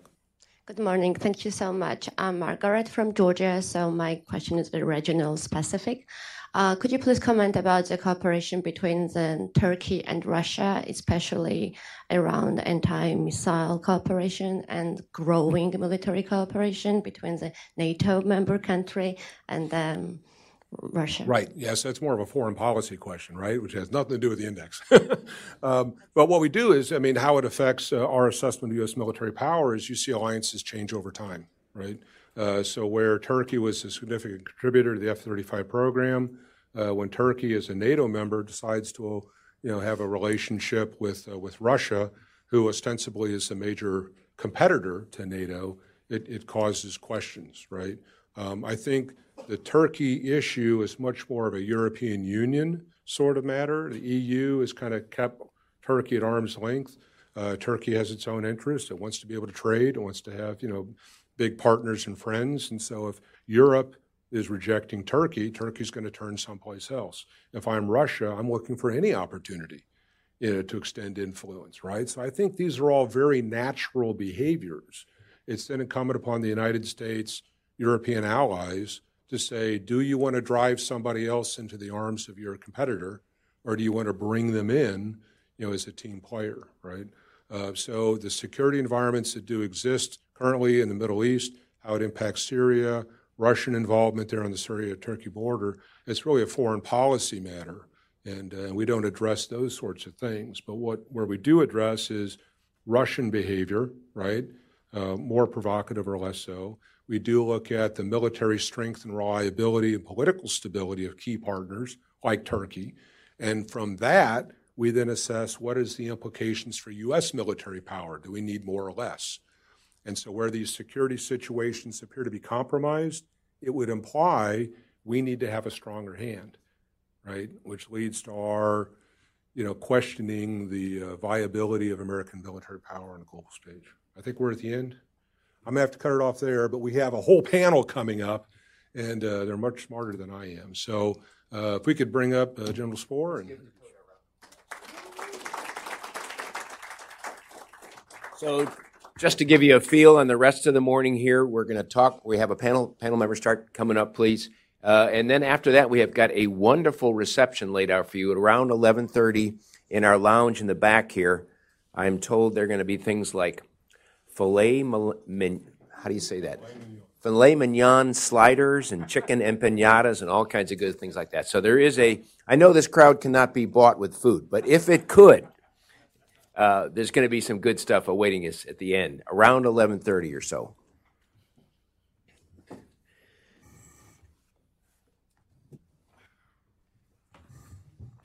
It's been a wonderful morning so far, and we're going to continue that now with an expert panel. Most of these people on the panel directly contributed to chapters, sections within the Index of Military Strength, so you'll be able to put them on the spot. We'll save a lot of room for questions if you want to go there. And so what we have here are national security experts from Heritage or a Heritage alumni on the end of the panel there. And so we're lucky to have these folks. They'll each speak for about 5 to 7 minutes, and then we'll save time for questions. Leading off our discussion is going to be Heritage Foundation's policy analyst for defense budgeting, Mr. Fred Bartels, who's going to talk about what's the outlook for money, which is, if you sensed a theme in what Dakota was talking about and Senator Ernst, it was the criticality of funding. And so Fred at the Heritage Foundation conducts research, writes, and engages audience on the adequacy, composition, and the character of the U.S. defense budget. Before joining Heritage, Fred worked as a policy analyst at Concerned Veterans for America and completed his master's degree at George Washington University, and he is a contributor to the Index. Next to comment will be Mr. Klon Kitchen, Senior Research Fellow who leads technology policy for the Heritage Foundation. His personal research focuses on the intersection of technology and national security, with particular interest in AI, autonomous weapon systems, space, and intelligence issues. Before Heritage, Klon was the National Security Advisor to Senator Ben Sasse from Nebraska and also the staff director of the National Security and International Trade and Finance Subcommittee for the Senate Committee on Banking, Housing, and Urban Affairs. Before his time on the Hill, Klon spent more than 15 years in the United States intelligence community working on counterterrorism, counterproliferation, covert action, and other cyber issues. Next will be Dr. Michaela Dodge, who will cover topics in nuclear deterrence. Michaela authored the chapter on nuclear deterrence in the index, as well as the one on missile defense, while working as a research fellow at Heritage. She is now a research scholar at the National Institute for Public Policy.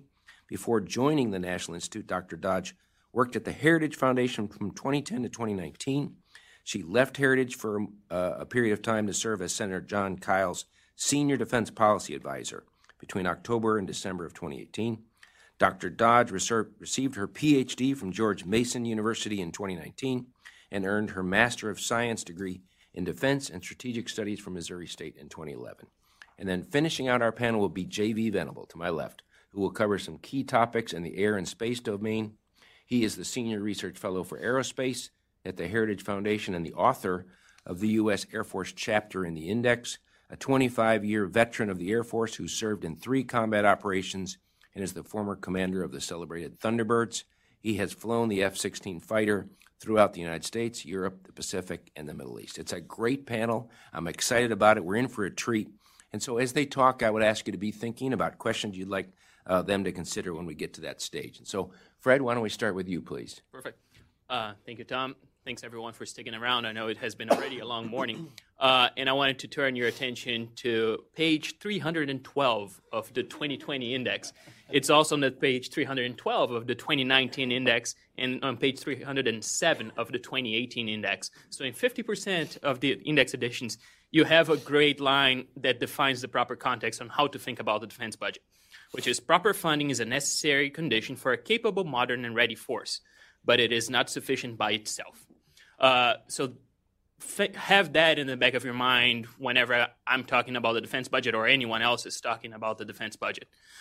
It's just the conduit for a capable force is not the element that is going to determine anyone. And I wish I could claim credit for writing that sentence, but that was there before I joined Heritage. And you should keep that sentence in the index, Dakota. Yeah. Yeah, that is probably coincidence. I have some good news about the recent funding levels. I have some bad news about the current discussions on the budget, and some very worrisome news about the future of the defense budget. So on to the good news. It's a lot of the things that Dakota has discussed in his introduction of the index. There has been a new tranche of funding that has been dedicated to readiness. You see a spike in the accounts that are dedicated to readiness in O&M, and you see some substantial investments in RDT&E. That means that they're targeting the future, but the future is always uncertain, and you never know if you're going to get something from that research that you're investing the money. The Army has had some really hard lessons on that sense that Tom probably has a lot of battle scars that he can tell you stories about. And those are consumables. So if you do not sustain that level of funding, you're going to see decreases. So that is the good news. The bad news is on the current budgetary picture. In the beginning of the year, everyone thought that the BCA negotiations were the element that were going to hold up the defense budget, but there was somewhat quick agreement on that. We have a top line for 20 and 21, but that's all we have. Since then, we had a CR to start the fiscal year on October 1st. We're probably going to have another CR to continue after November 21st, so your Thanksgiving will be stuffed with CRs. And you're probably going to see that into the new year. And if you want to ask all the details about CRs, ask stuffing, ask Pat Howell from CRS. So you have the set number at 738 for 2020 and 740.5 for 2021. And the biggest obstacle that you've seen now reported in the media has been the diversion of funds for the wall, but that's a completely different question. And that's what I want to talk about is the introduction of the skinny NDA or the backup NDA that has been in the media recently. There are a few ways for you to read that situation. That necessarily means that something went wrong in conference. and you see a part going to the media to try to get to the public to get some leverage back into the negotiations. And when you see that the Senate had a widely bipartisan NDAA and the House had a highly partisan NDAA with no votes from the minority, you can see where the sticking point lies.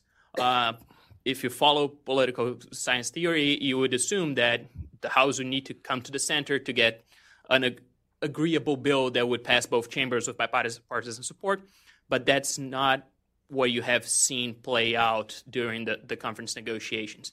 You've seen Adam Smith stick to his guns and try to hold that coalition that he got the votes for the NDAA in the House floor, which means that there has no minority involvement in the House NDAA. And that's why you see the introduction of a skinny NDAA to try to gain some traction in the negotiations to show that there's broad agreement on a few pillars and try to work from there. So that's the not great news. And also especially because the House passed their NDAA in July, the Senate passed theirs in June, and the breakdown in conference has been in late October. So the question that everyone should be asking Congress is, what have you been doing between July and October, other than recess? But that was just August. So that's the near term. And then on the coming 5 years, you have a coming problem. If you look at the plans that DOD has laid out for the next fiscal years, there is no growth at all. Former Secretary Mattis and Chairman Dunford outlined a 3 to 5% growth that I think it's on the last slide that Dakota showed before the cover through the next 5 years in order to be able to fulfill all the tasks from the National Defense Strategy. That is not in their plan. What you have is actual decreases after 21. And that those are just by the Pentagon's own numbers. If you go through their real growth assessment, you have a decrease of 2.7% in 21, 0.3 in 22, 0.2 in 23, and 1.5 in 24. So the idea is that you're going to be losing purchasing power capacity over the next 5 years. As it stands, and the reason why you hear people talking about the night court process that Secretary Esper has brought from the Army to OSD is that that's how they plan on making up that loss of purchasing power through internal reforms and in just changing what they are trying to buy. A lot of the cuts in the Army have been in the procurement accounts, but that's not going to be the case when they go to the defense-wide accounts, which is what they're working now, because there mostly it's just services and people. And Congress has a big role to play in allowing them to make those changes. As you all are aware, there are always strong constituencies for the status quo, and those have to be overcome if any changes in the night court are actually going to take place. And I'll end up there, and so we can move on to Klan. Thank you, Fred. That was wonderful. Klan, we'll turn this over to you now. Thank you. As Tom mentioned, it's my responsibility and privilege to lead tech policy at the Heritage Foundation. And I'm going to keep my remarks brief but sharp because I want to highlight an issue that I think is of critical importance for understanding much of what is contained within this index and the broader point that the index is making as it regards the very real defense challenges that the United States faces going forward. So put simply, I want to highlight China. China is choosing to use its private sector companies, particularly technology companies, as an extension of that nation's national security enterprise. And this strategy is beginning to realize very real advantages. And the reality is that the United States must recognize and confront this strategy if we're going to secure our nation and if we are going to thrive economically going forward. And I want to just give you 3 observations that I believe kind of illustrate this point. 1, China is like every other nation in the sense that it seeks to amass and to leverage international influence for its own strategic aims. That is what nation states do. It's what nation states do within the international system. China is a coherent, rational actor within that system. We should not be surprised that they are doing this. 2, they have rightly concluded that leading in certain technology sectors, particularly 10, which they have identified publicly in specific strategy documents, will be essential to give it the social, economic, political, and military capabilities needed to realize these objectives. Again, this is a rational strategy, one that the United States has assessed as being thoughtful and potentially effective if allowed to be realized the way it is intended to be. 3, China is deliberately fusing its state and industry towards these goals. It is introducing, by doing this, significant distortions in the global economy, and Beijing's own deep integration with our own economy makes this challenge even more difficult. This is not Cold War 2.0. The Soviet Union and the Soviet bloc was never as deeply integrated into our own economy as China is. This requires a new type of thinking, and soon the Heritage Foundation is going to be publishing a China strategy that gets into these in more detail. But much of what Dakota, in just a phenomenal way, laid out this morning illustrates is a new model that China is pioneering, and if it is allowed to succeed, they will export it, and other nations will follow this model, and the distortions will grow, and the difficulties will become more complex than they are even now. And so it's imperative that we take this seriously. Now, the good news is that there's every indication that the administration and other defense leaders, especially as identified in this index, are recognizing these challenges and are making deliberate moves to begin addressing it. But more must be done. And so that leaves me with 3 truths that I think will define our security future, particularly in the context of technology. Number 1, the national security burden is migrating into the private sector, and our nation must better leverage our strengths in this arena. There is no avoiding this truth. 2, securing nations means securing networks, and securing networks means securing supply chains. In a globalized economy where supply chains are shared throughout the planet, this is going to be a hard challenge, but one that we will not be able to avoid. And we are beginning to see that as we talk about discussions like 5G and other wireless networking and zero trust networks around the globe and the like.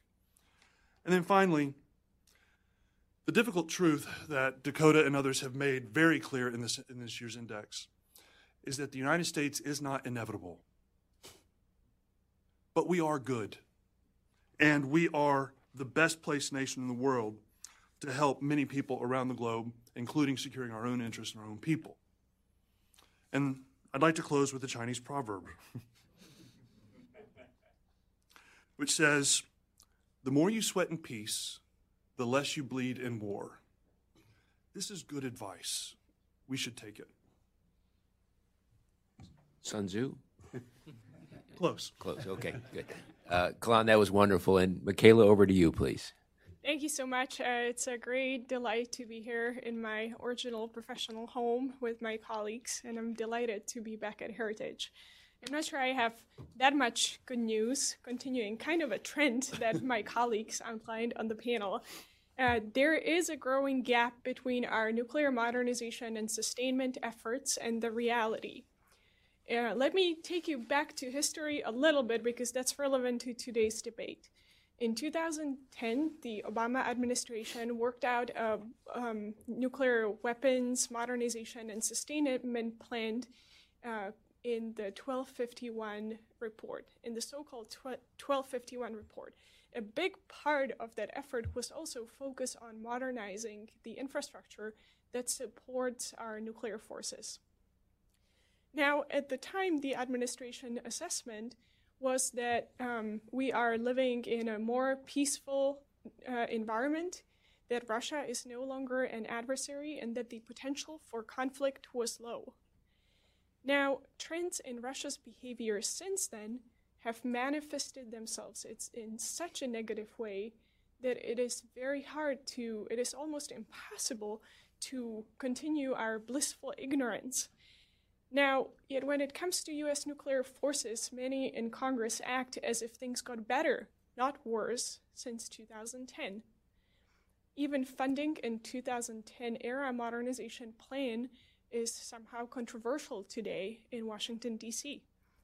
Now, mind you, between FY11 and FY16, nuclear weapons modernization was underfunded relative to that 1251 report that we worked out in peacetime. Now, not only that, but these cuts were even more damaging because of continuing resolutions and because of budget unpredictability that was caused by Congress. Now, aside from just funding levels, let's look at capabilities that this money was supposed to find to buy us. Now, to drive home Fred's point about focus on just the budget is not enough.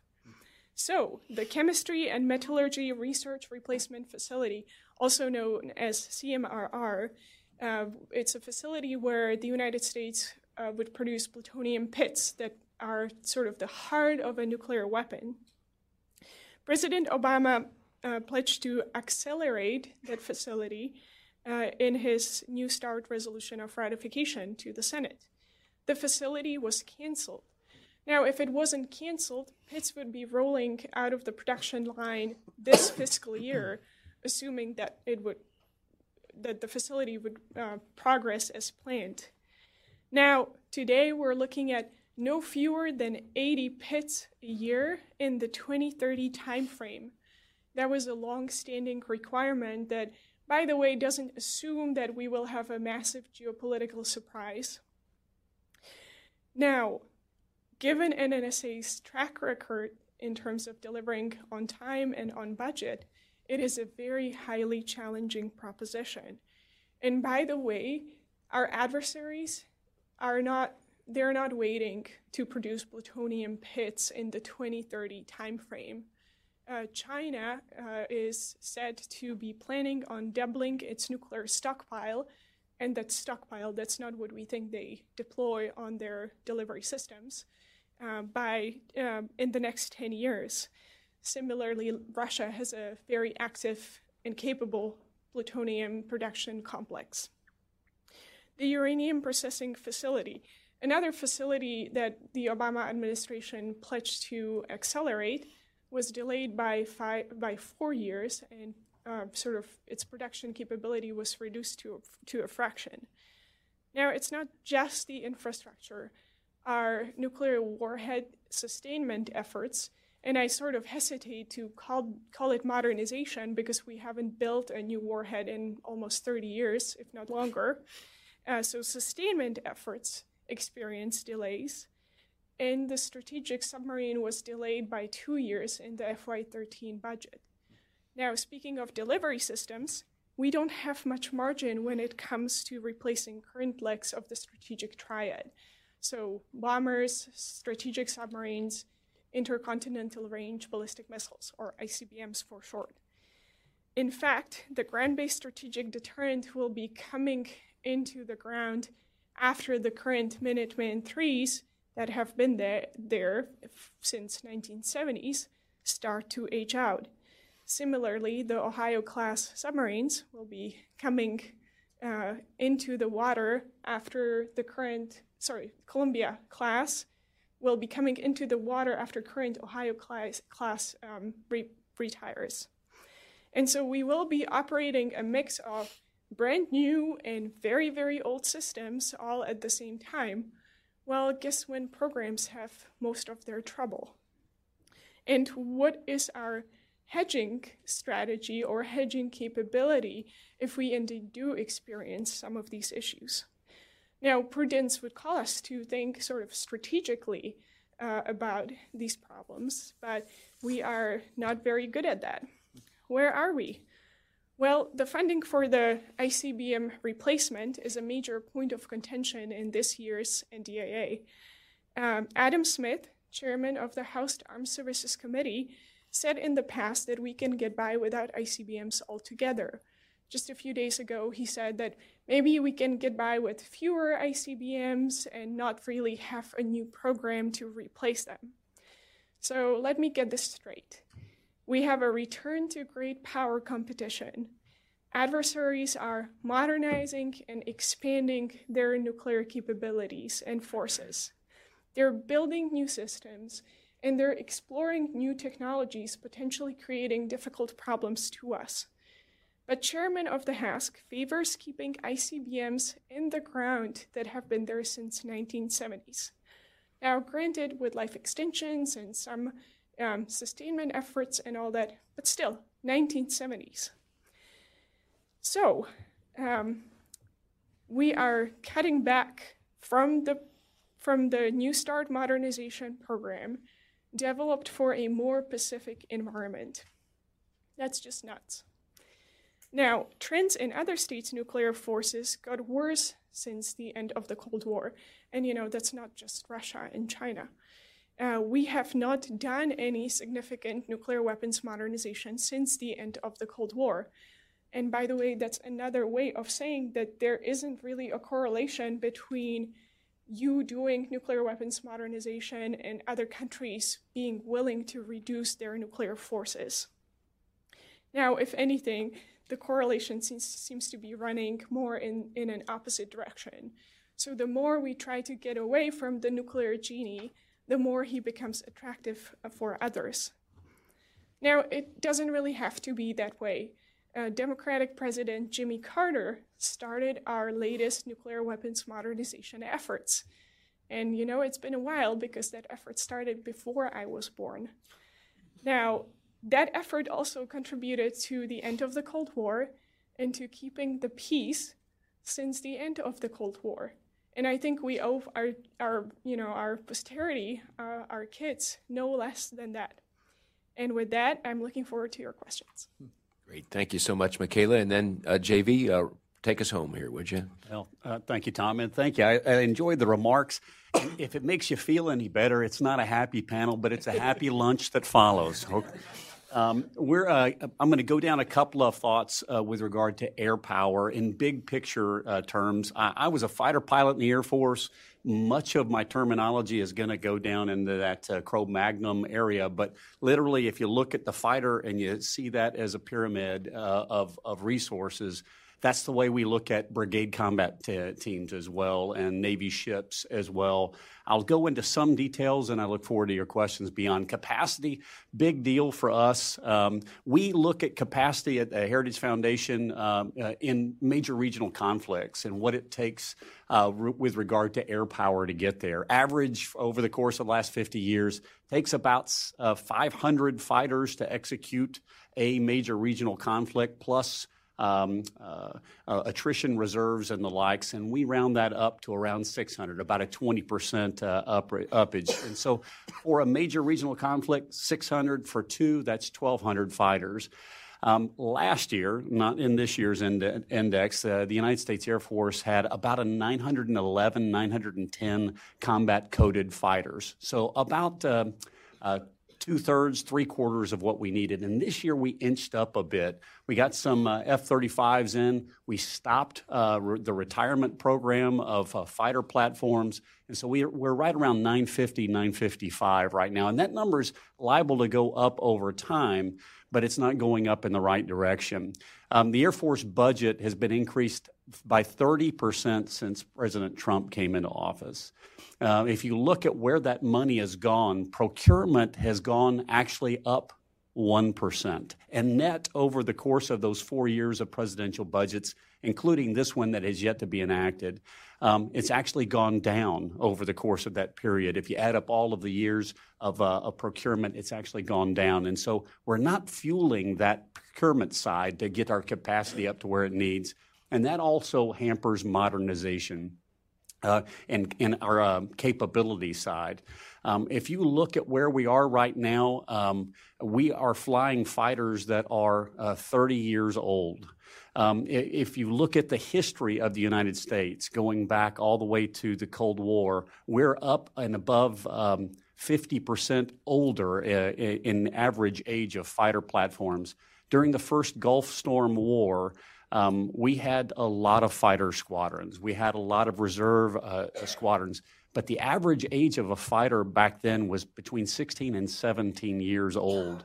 And now you're talking about dated equipment that's harder to maintain. Add in the maintainability. Last year we had about a 65 to 70% in that ballpark of mission capable rates for our fighters. If you do the multiple of 950 times 65, you're going to get a fighter capability on a daily basis that's sub 500.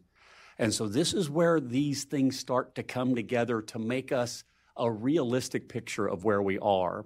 And I will say that the two major regional conflicts that we plan for are Korea or Iran or another Iraq type of scenario.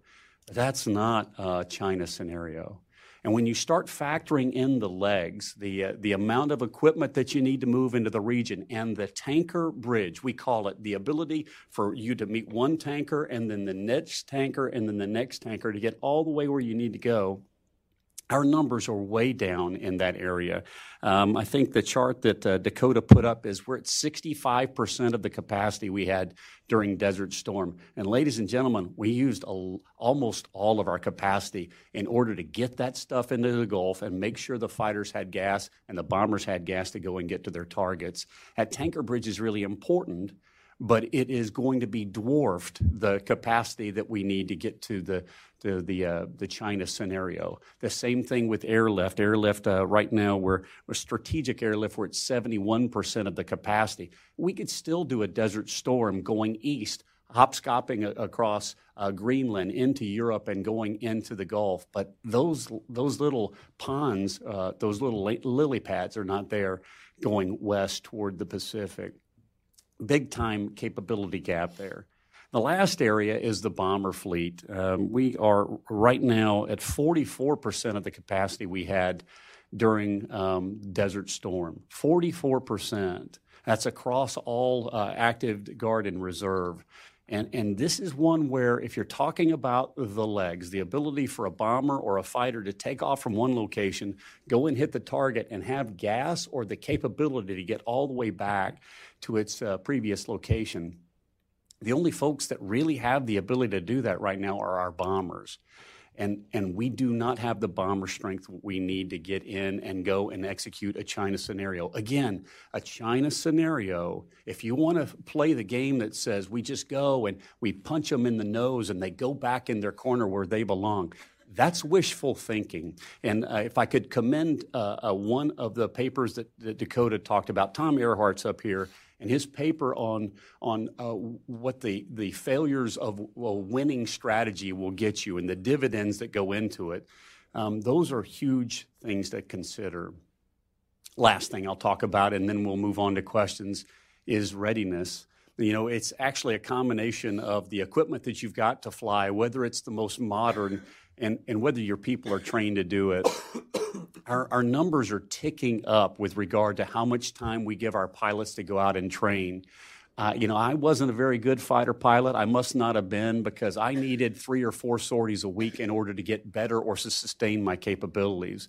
And right now, we're not feeding guys like me and gals like me that are on the flight line right now. We're not feeding them the bananas that they used to feed people like me. They're getting 2 to 2.5 sorties a week. And no matter what you think about how much more brilliant we are today than what we were 20 or 30 years ago, that's not true. We need to give them the time in the air and the demand to train to high-threat scenarios that we haven't touched.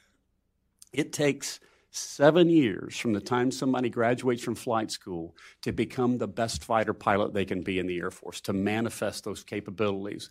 When I was a kid, I got all 7 years in a high-threat scenario. And so I could give that capability and that training to the next generation. And as I timed out, that next group was getting trained up. Well, we've gone through 2 complete generations of fighter pilots that have never trained for that high-threat scenario.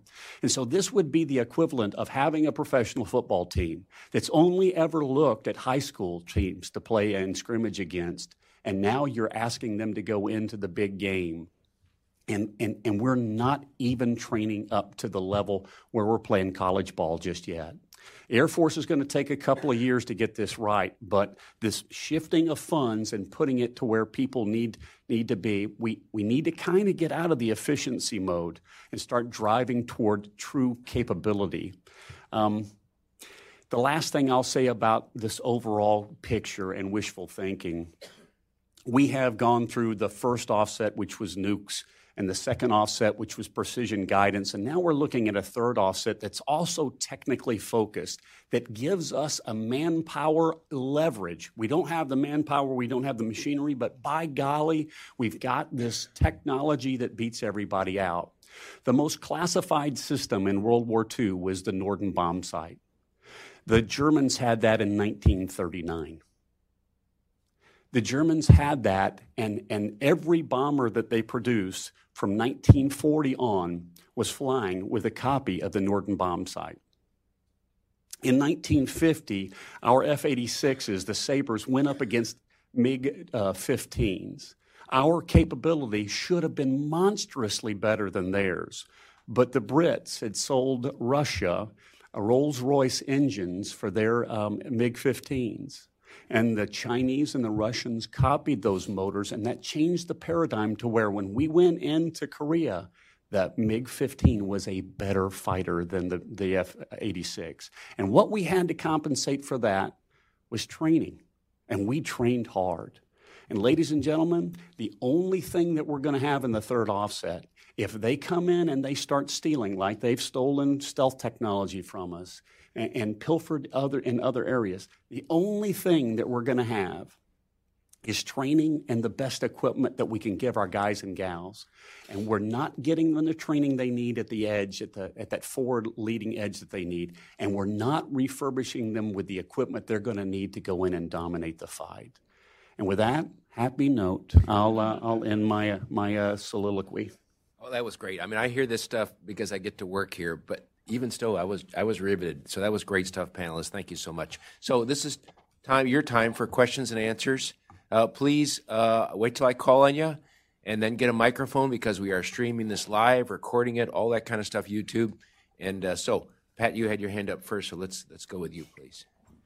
Thank you, Tom. Klon Kitchen, you sketched a riveting picture in very, very broad brushstrokes. Could you just illustratively walk us through one or two of these things where what are they doing to integrate into their private industry and so forth, and how does that warp the global trading system? Just walk us through one or two, for instances. It's a great question. Thank you. I'll try and do this as quickly as possible. I think the current conversation around fifth-generation wireless networks, 5G, is a great example of that. So over the last several decades, the Chinese company Huawei has become a global leader in networking technologies, and the stuff they build works. And they currently are positioned to gain as much as 50% of the global market on fifth-generation wireless networks.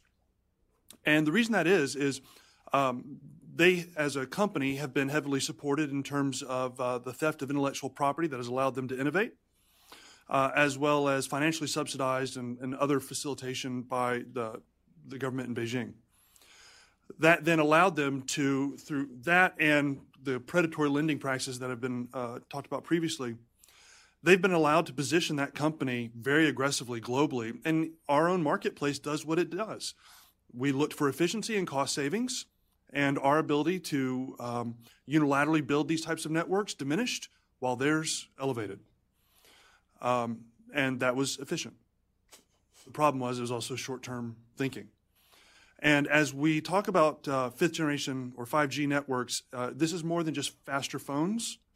We're talking about the central nervous system of the next economy. And when you consider that somewhere approximating 80% of defense communications transits privately held communication lines, this becomes a matter of national security, not just economics. And then when you think about our capacity to operate overseas, the Department of Defense has looked at these types of developments and similars and realized we have to now move into a networking strategy where we operate on zero trust networks, where it is almost a foregone conclusion that if we're operating in most of the world, we're going to be operating on Chinese developed and managed networks. That is an unsatisfactory risk. Therefore, we have to come up with new methodologies and strategies for operating in that environment. That is one example of, frankly, many where we are having to address that type of fusion challenge. Yes, please, in the front here. Thank you. Thank you for sharing your insight. I'm a reporter for Voice of America Korean Service. We talked about U.S. military strength, but I want to ask on regards to the alliance structure. And well, right now the burden sharing is one of the big issue with the alliance, especially South Korea. And I was wondering, like, when you talked about alliance, usually traditionally the South Korea, ROK-U.S. alliance was defined to deter North Korean threats. But do you think that there's a need for a transformation of definition that South Korea should much more participate in filling in the gap of the United States military strength? And secondly, regarding that, do you think this should be reflected in the ongoing burden sharing negotiation that's going on with the U.S.? Thank you. Thank you. Good question. Anyone want to take a stab at this? Let me say a word or two. This is not my area of expertise, but definitely we would want South Korea to look much more broadly than just the North Korean threat. The entire region, in particular China, we would want that to be a shared element of concern between both of our two countries. And I'll be honest, I have watched a few developments in South Korea recently. They are the size of their army is shrinking. I guess it's partly budget, but it's also partly difficulties in attracting youth to join the military. And so that greatly concerns me. But I think, your basic point is it is much more than North Korea now in that region. And so we need all the only way, Dakota Wood talked about how, we have the totality of the Chinese military and we only have a fraction of the U.S. military. We are going to need every ally, partner, friend in that region if we are going to be able to counter that threat. I don't know if anybody wants to add to that or... Thank you, sir. Yes, sir, in the back. And then I'll go to you next, please. Thank you. This is Namo Abdullah. I'm a journalist with the Kurdish news service, Rudao. I have a question about CAATSA sanctions on Turkey. Why haven't they been triggered by the Trump administration? And despite the procurement of the S-400 missile defense system by the Turks, is there something that Congress can do in this regard? Thank you. That's a great question. Do you want to try that? No. Okay. I'm looking down. I'll just say I don't know either. I mean, I remember we were talking about this. It's been 3 months or so now that we talked about these sanctions being triggered. And I remember there were reports coming out of the White House saying that they were thinking about it. There were such elaborate mechanisms as well. If they keep the S-400 missile system in a little fenced-in area and nobody touches it, maybe that doesn't trigger CAATSA. And that seemed to me that kind of overthinking this, that I think we're way past that now. And so by my understanding of CAATSA, which I'm not an expert on, I think CAATSA should have been triggered. Obviously, there are big implications when we do that. And I would think, because Congress passed CAATSA, that Congress could have a role in making sure the rules of that law are followed. So, and that's one of the elements that got thrown in the NDA conference as well. It's one of those recent developments, both everything that went on in Syria and everything that is going on in Turkey, that after they were finished done writing their bills happened, so you might be able to see something being incorporated during conference if you ever get a conference report. Great. Okay. Thanks, Fred. Yeah, let's go to the front here, please. Sir. This is addressed to each of you, actually, in terms of your area of expertise, this question. In light of the rise of nationalism among the peoples, both among our traditional enemies and allies, there's just rise of nationalism actually throughout the world. How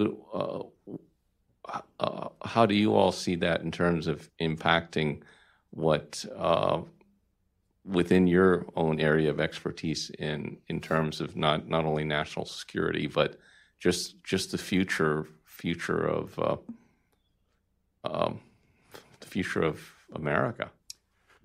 I'll pick it up. Can I get you where you're from, sir? Augustus, Arizona, Filipino by birth, American by choice. Family and extended family has been in this town since 1955. We've seen U.S. presidents and Philippine presidents come and go, but this is a more general question. I don't mean to. No, completely get it. So, Augustus, thank you. Right. So this is I'm going to go off a tangent for a second. I was riding with my wife in a car when we were first dating, and it was in California. We're going up the coast, and the car got a little warm, and so my wife turned the air conditioner full up, and she went all the way up, and it became an icebox. And about 5 minutes into the icebox thing, she turned it all the way off. And then when she got warm again, she turned it all the way on. And I said, honey, did you know that there's a 6 setting on that? And this idea of nationalism being a 0 or a 1, a full off or full on, is the argument that I kind of don't understand. The need to have youth that's willing to serve and be proud of the United States is nationalism. Isn't that bad? Don't we want to kill that? Certainly, if you have a Hitler Youth that's growing, that's a form of nationalism. And so if you look at this extreme and you go, America good, kill all bad, that's not what nationalism has ever meant in the United States.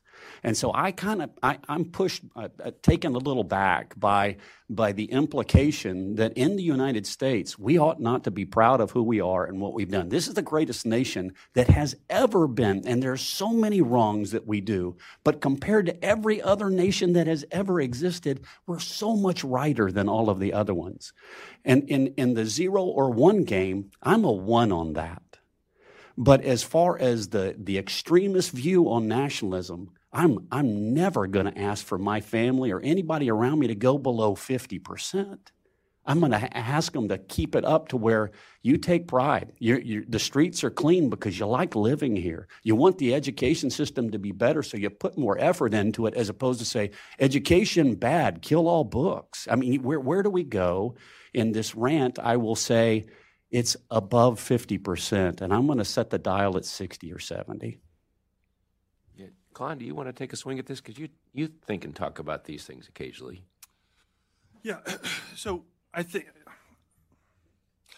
don't know that I have a particular technology perspective on this. I want to piggyback on what JV was saying, and I think it's important to understand that when we talk about American nationalism, you have to start with who we are as a nation, right? When we talk about American exceptionalism, we're making an actual factual assertion that the United States and the way that we have come about to be a nation is categorically different than the way nations have occurred previously, right? We have not evolved over the course of time as an individual people in blood and soil. We started with a political idea about the nature and the value of people and how they are best governed based on their natures. And we have then exercised that experiment. So when we talk about American nationalism, we're talking about a pride and a faith in that. And that, I think, is something to be proud of. But I think JV's essential point is, in fact, essential, that it's not a 0-1 game. It's a thoughtful awareness. But the reality is that no nation that cannot make a distinction between its own people and the peoples of other nations will survive. And so to the degree that this nation does that, that is completely rational and it is good. And I think that goes, again, to part of the pathologies of victory that Dr. Earhart wrote about. We just assume that Western values won, and so we don't need to talk about them anymore. Everyone should have democracy. Everyone should have human rights. Isn't that pretty? We don't need to talk about that anymore. Let's talk about trade. And that's not the case.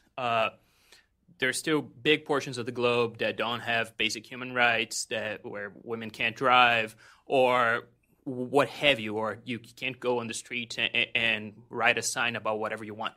And that's why in my own personal niche, not on what I work in, I really like the NBA discussion with China, because that highlighted the contrast in the values that both systems have.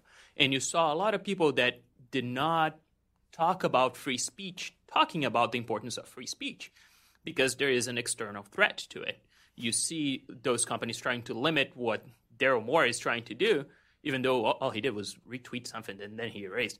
But that triggered a whole chain reaction that now, like, I bought Hong Kong shirts to go to NBA games here, like, just to make a point. And I think that the societal contrast is something that we need to re-engage on, explain what are Western and what are American values, and why, like, people like me chose to come to the U.S. and people like Michaela chose to come to the U.S. and not somewhere else. I mean, the truth is that there are many other countries where I can choose to go there, but they will never accept me. America accepts you. And, maybe it is a part of nationalism, maybe it is a part of national culture, but that doesn't make it bad. And Europe has dealt with nationalism in one way or another for a very long time, sometimes to almost its peril. But it's human nature. People want to belong. They have different levels of differentiation. They define themselves in, again, different ways. And that's something we think about. Maybe we could have a discussion about how nuclear weapons play in national cultures and how the United States perceives its nuclear weapons very differently than Russia, China, or North Korea. And those are legitimate, well, maybe not legitimate, but valid differences that we want to take into account when we plan our nuclear forces posture, when we think about our nuclear weapons strategy. People don't think like us. Well, I never thought we would have had that discussion, but now that we've had it, I loved it, honestly. And no, I wouldn't have seen us going there, but I'm glad we went there. Okay, the lady right there, please. Thank you. I'm Bridget Calhoun. I'm a captain in the U.S. Army. I just finished company command over in the 173rd in Italy, and we spent a lot of time in NATO exercises training against Russian forces. And my question kind of deals with the methodology for the index. How closely, if at all, did you compare or look at how our adversaries like China and Russia conduct their multinational joint exercises with us? And then I guess looking ahead to the 2021 index, are you going to be examining the Defender 2020 exercises and just kind of how those compare to what our adversaries are doing? We've talked a lot about the numbers of our key capabilities and equipment, but I think the employment and the doctrine and tactics are also kind of telling. Maybe I'll let you comment in a moment. I'll just comment because I wrote the Army chapter, and I'm very complimentary of the Army's efforts to build readiness, and that includes their joint combined exercise program. Even though it's kind of been reduced a bit on the Korean Peninsula, elsewhere it is on the uptick, and these are more realistic exercises with our allies in more combat realistic scenarios than they were. I mean, we were using Hohenfelds, our main training area in Germany, for COIN operations for the past 10 years, and we've now gone back to force on force. And so I'm encouraged by that.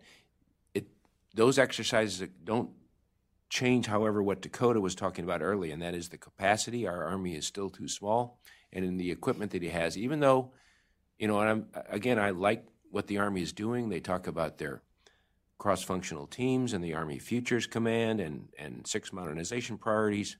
So far, those are just slides, however, and they're money in slides. And so you got to start somewhere, and they are starting, but they haven't yet resulted in an appreciable, measurable difference in the capability of the Army. And so I'm encouraged by that. For those that don't know, there's this exercise that Captain Calhoun mentioned called Defender 2000, I think it's called? 2020. Yeah, sorry.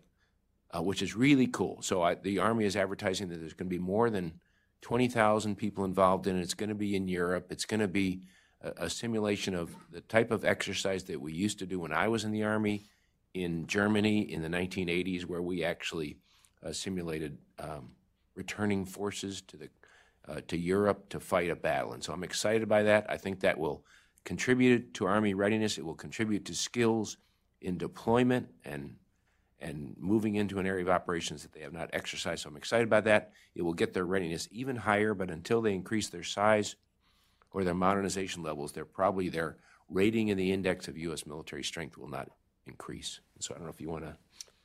Yeah, I'd love to. So it's a great question. I was a forward air controller back in the day when we had officers in the field doing that radio calling in close air support. And Hohenfels was an incredible place to go through the experience of a Cold War exercise, because you would be awake for 48 hours. And a lot of people didn't understand the need to do that. But when you get to the 48-hour point, all they're asking you to is to move into position, be ready to go, and then when targets come up, see how well you do, and you go through that thought process. And it's exhausting. Well, that's not people dying next to you, explosions happening in real war, but you're leaning into the environment where you're going to have to be awake and you're going to have to fight. If you test the United States Air Force the same way, you have to start in the United States and say, okay, I want you to pack up all your stuff. You got 48 hours to actually get airborne and get to Al Udeid or get to a location in the Philippines to where you can start fighting the next day. During the last 15 or 20 years, we've gone through this thought process where you're no longer reactionary. You can plan everything out. So you have 8 months or 10 months to prepare. Okay, I'm going to need to put that stuff in that container there. These are the things that I'm going to need to chart off. And then when you take off, you get to a place and you have time with which to prepare to go into a low-threat environment. We haven't prepared to go into a survive-to-operate environment like we did throughout the Cold War. And that means much more intense focus than what you get at Red Flag. Red Flag, you get a sortie where you get to launch. You've planned for 48 hours. You go into the area, high threat environment. You're doing threat reactions, but then you get to go home and you get to look at the film and you go, how'd I do? The maintainers get to go, that was a good go. Do you guys want to go downtown and have turn the wrenches at the craps table? As opposed to having to turn an airplane, having to turn an airplane, having to turn an airplane, having the equipment and the stores and the manpower required to continually man that unit at a 1.4, 1.5 level of manning, whereas we have today 1.1 to 1.2 going forward to those exercises. When you test it to those ends, under those situations, you're going back to Hohenfels and going, can you stay awake? Can you move your vehicle? Can you go and do fundamental combat movements? Can you do that? And we haven't done that in a long time. And so while we're moving in the right direction, and Defender 2020 is going to be a good one next year, we're actually going to try to do an entire, we call them reforgers back in the 1980s, where you move all the stuff that you need over there. You know, go to railheads. You're going to kill 1 or 2 people on a railhead. No, we can't do that because of the costs associated are too high for training. Guys and gals, if you don't do it in training, you're going to suffer so much worse, and you're going to get there so much slower in wartime. And so this is where we need to start looking. Efficiencies and safety are going to be compromised, and they have to be in order for us to move forward. Sorry, long answer. Thank you. So let's go over there, gentlemen, right there, please. Yeah, Pat Spann. I don't. This is, I guess, maybe both Navy and Air Force question. I was a little surprised. About 5 or 6 years ago, I was on a class trip to Colorado Springs, and we were touring the academy.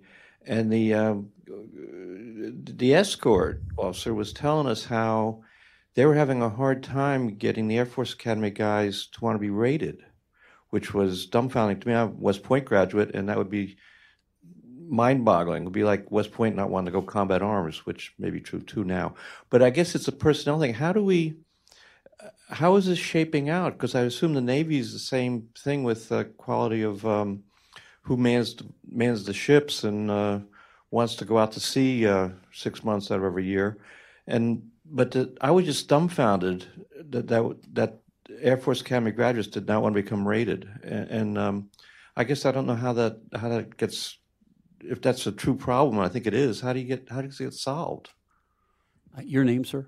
Pat Spann. Pat, it's a great question. Again, I have no short stories, but I was at Air Command and Staff College, so that's where majors go for a year and get trained, and you're in with all of your peers. So a fighter pilot, fish out of water, going into an academic environment, and then you have logisticians, you have folks who work computers. The ends of the Air Force are there. And it's a great environment.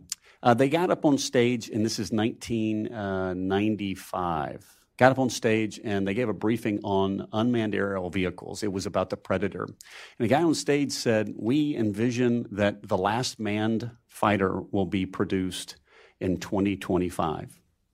When he said that, you might have thought what the reaction would be, but it was an explosive standing ovation from the Air Command and Staff College.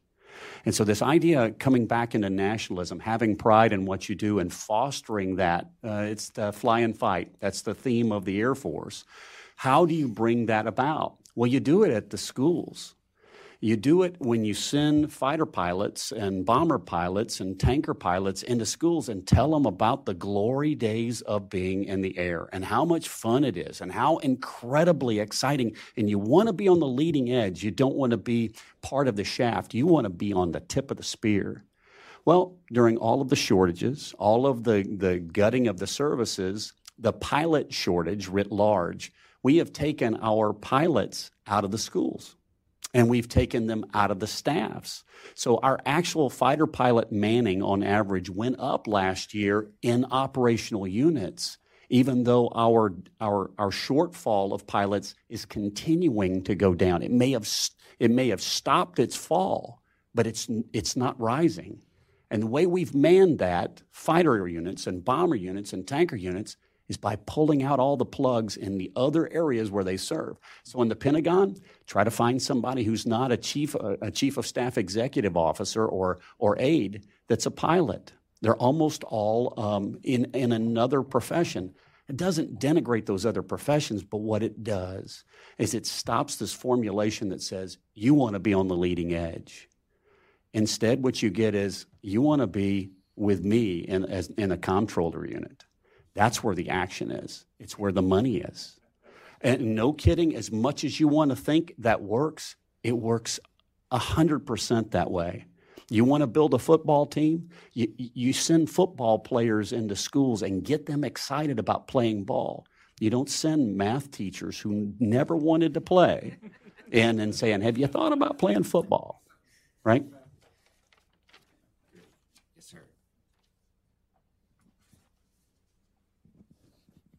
Oh, thank you. My name is Mitsuo Nakai, a Japan native U.S. citizen, Reagan Foundation. Can somebody talk about the Space Force, the newly created JV, maybe? It's a great question. What do you want to know about the Space Force? And I'll generate a lie or two for you. Is there a specific area? So I'll give you a couple of thoughts. One is the Space Force is going to happen. Whether you look at the House or you look at the Senate's version of the NDAA, they both have it in there. So it's going to manifest. And you're not going to get assets that are pulled out of any other service. You're not going to get any professional space professionals that come out of the other ones. It's all going to be lopped out of the Air Force, which was kind of what we thought it was going to be a couple of years ago, which is not ideal. It is going to make things better for space. We're going to actually start having a focus that the cuffs are off. Before, 10 years ago, you couldn't say China was an adversary. You also couldn't say we want to weaponize space. It was one of those things where you couldn't do that because space, it's the last peaceful environment, only it was wishful thinking. The Russians and the Chinese have got incredible anti-satellite capabilities and the ability to co-orbit and do things to our satellites. We don't even know what they're doing. And so this is the guffaw. We've got that, and we're moving in the right direction. And I think it's going to be healthy for the Space Force, and I think it's really going to be healthy for the United States Air Force, too, to where we can start focusing our efforts more on flying and fighting than trying to balance that discourse between resources going to flying, aviation, and that supporting mechanism, and resources that are going into the upper tier. Both are really important. Please don't get me wrong. But to try to balance my mind and to say, which child am I going to feed more today? The Air Force won't have to worry about that anymore. How long does it take to catch up with them? I would say that one, it's a very hard question to answer. We have not invested in ground-based systems that will take out their satellite systems the way they have ours. In low Earth orbits and the middle tier out there, we could probably generate something in pretty short order to do that. And I don't honestly know what we have behind the green door. I really don't know if we've been sitting on these capabilities and now we pull them out and it's a monstrous special operator that none of us knew existed. But from what I can tell, we're a little bit behind there. And it's going to take us a while, and it's going to take us some treasure to catch up. And the emphasis now is really important. It's heading in that direction. Fair? So let's go to this lady here, please. Thank you. It seems you have another Georgian in the room. Kate Chachel, I come from Sector 3, which is Georgian think tank. It's extremely interesting to be here, and it's a bit worrying as well, to be honest, because the world sees the U.S., at least it's Georgia, coming from Georgia, as a strategic partner and really the good hope up here, right? And hearing there's a lot of challenges, it is kind of very worrying. And plus in the region where we see a lot of developments, especially when you would consider in 21st century, really things like that can happen, like in a day, having this huge military mission starting and moving, in neighboring regions. I have this very maybe I hope it's not a big question to open a whole new discussion, but do you have a recommendation, like exactly what should be done, how it should be started, and how much it would really cost to U.S. to really cut the shortages that you have been talking about this morning? Because it's the trainings, the everything that has been underlined, it is kind of really sounds too worrying. Even though we were promised a good lunch, it's still really worrying. So it would be, I think, good to maybe talk about possible recommendations or what are the steps now from your perspective to really move forward quick. Thank you. Great question. I'll say one thing is that we have written specific papers about the Army and the Marine Corps, so the index, Dakota's over there, would tell you that the index doesn't really make prescriptions, it makes diagnoses. Another set of papers that we're in the process of writing right now do make prescriptions. And so I've written the Army paper, Dakota wrote a paper on the Marine Corps. Both of those, I think my Army paper has like 60 recommendations in it. Dakota's paper is about the same. JV is writing his Air Force paper, and we'll have a Navy paper. And so each of these papers have a specific diagnosis. I think if I was to ask Fred, the step one is consistent funding of the Department of Defense, 3 to 5% real growth. And people sometimes don't put the real growth word in there, and some people don't even understand what is real growth. Real growth is 3 to 5% on top of inflation. So if you just gave them a 2% increase from 2020 to 2021, you would have just kept up with inflation. And so what you have to have, and when you say 3 to 5% real growth, is you're really talking 5 to 7% growth year over year. No, there are no budget forecasts that show the Department of Defense growing 5 to 7% year over year in anybody's book, except maybe Heritage's. And so that's a problem. And so without that, you can try and save money. I mean, Fred was kind, but the Department of Defense's efforts to use reform and cut to save money typically have never generated the kind of savings that are needed to do the kinds of things we're talking about. They're not trivial, but they're not enough. I don't know if anybody wants to add anything to. No, I wanted to add one thing as well.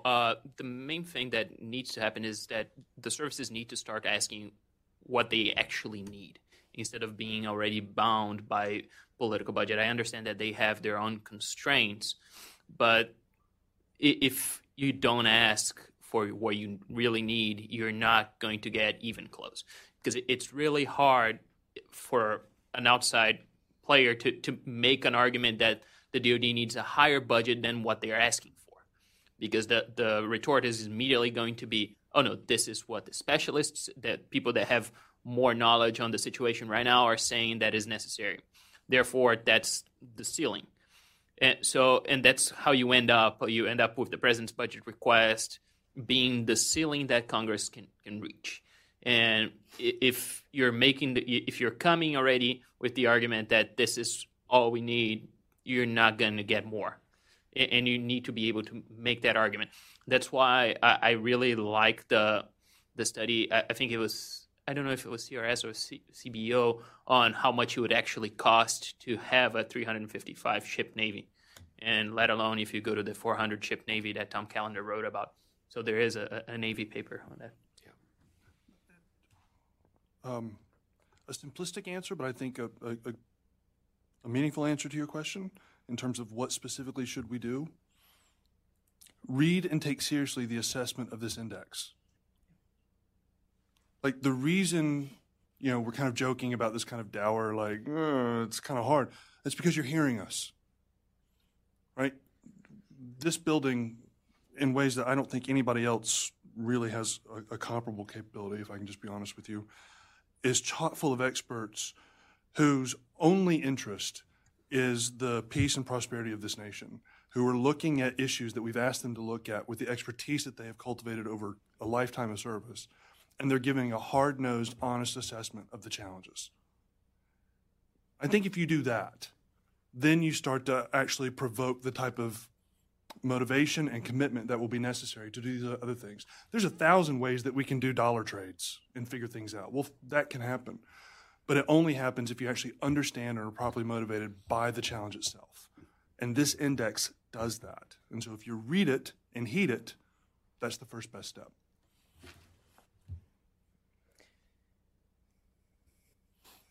Okay. That was a great end page. Yeah, I mean, I highlighted the steps to be taken in my remarks. Modernize, get away with just some of the policy, get away from this idea that when you don't do anything, others will magically cooperate with you. They're not going to do that. They're going to do what they see in their own interest. And somehow we lost the connection between us being able to critically evaluate what their interests are and apply those lessons to how we posture ourselves for the next fight. But historically, that has always been the case with the United States, right? We always wait. We always convince ourselves that the world is going to be peaceful after this big war that we just had, or after that big war. And, but now really, it's going to be different this time. And what concerns me today is, in the past, we mobilized, we came in, kicked butts, and saved the world, right? Just twice, at least twice maybe 3 times just in the 20th century. What I worry about is whether we will have time to mobilize and respond before it's too late, right? Some problems are just too hard for democracies to think about. Resurgent Russia is one of those problems. Aggressive China is another one of those problems. So I do worry about whether we will have that time to respond to a surprise. Great. All right, so we have time for one more question. And yes, please, ma'am in the back. Whoop. Thank you. Chris McNulty from Applied Futures. I mean, this has been absolutely fascinating and I really enjoyed it. But one of the things I noticed is that everyone is really talking about extensions of current capabilities and facilities and technologies. Is anyone in the Heritage Foundation really looking at completely new areas? I mean, things like neuroscience, just to thinking of one. Where are the next big developments coming from that could actually solve all these problems?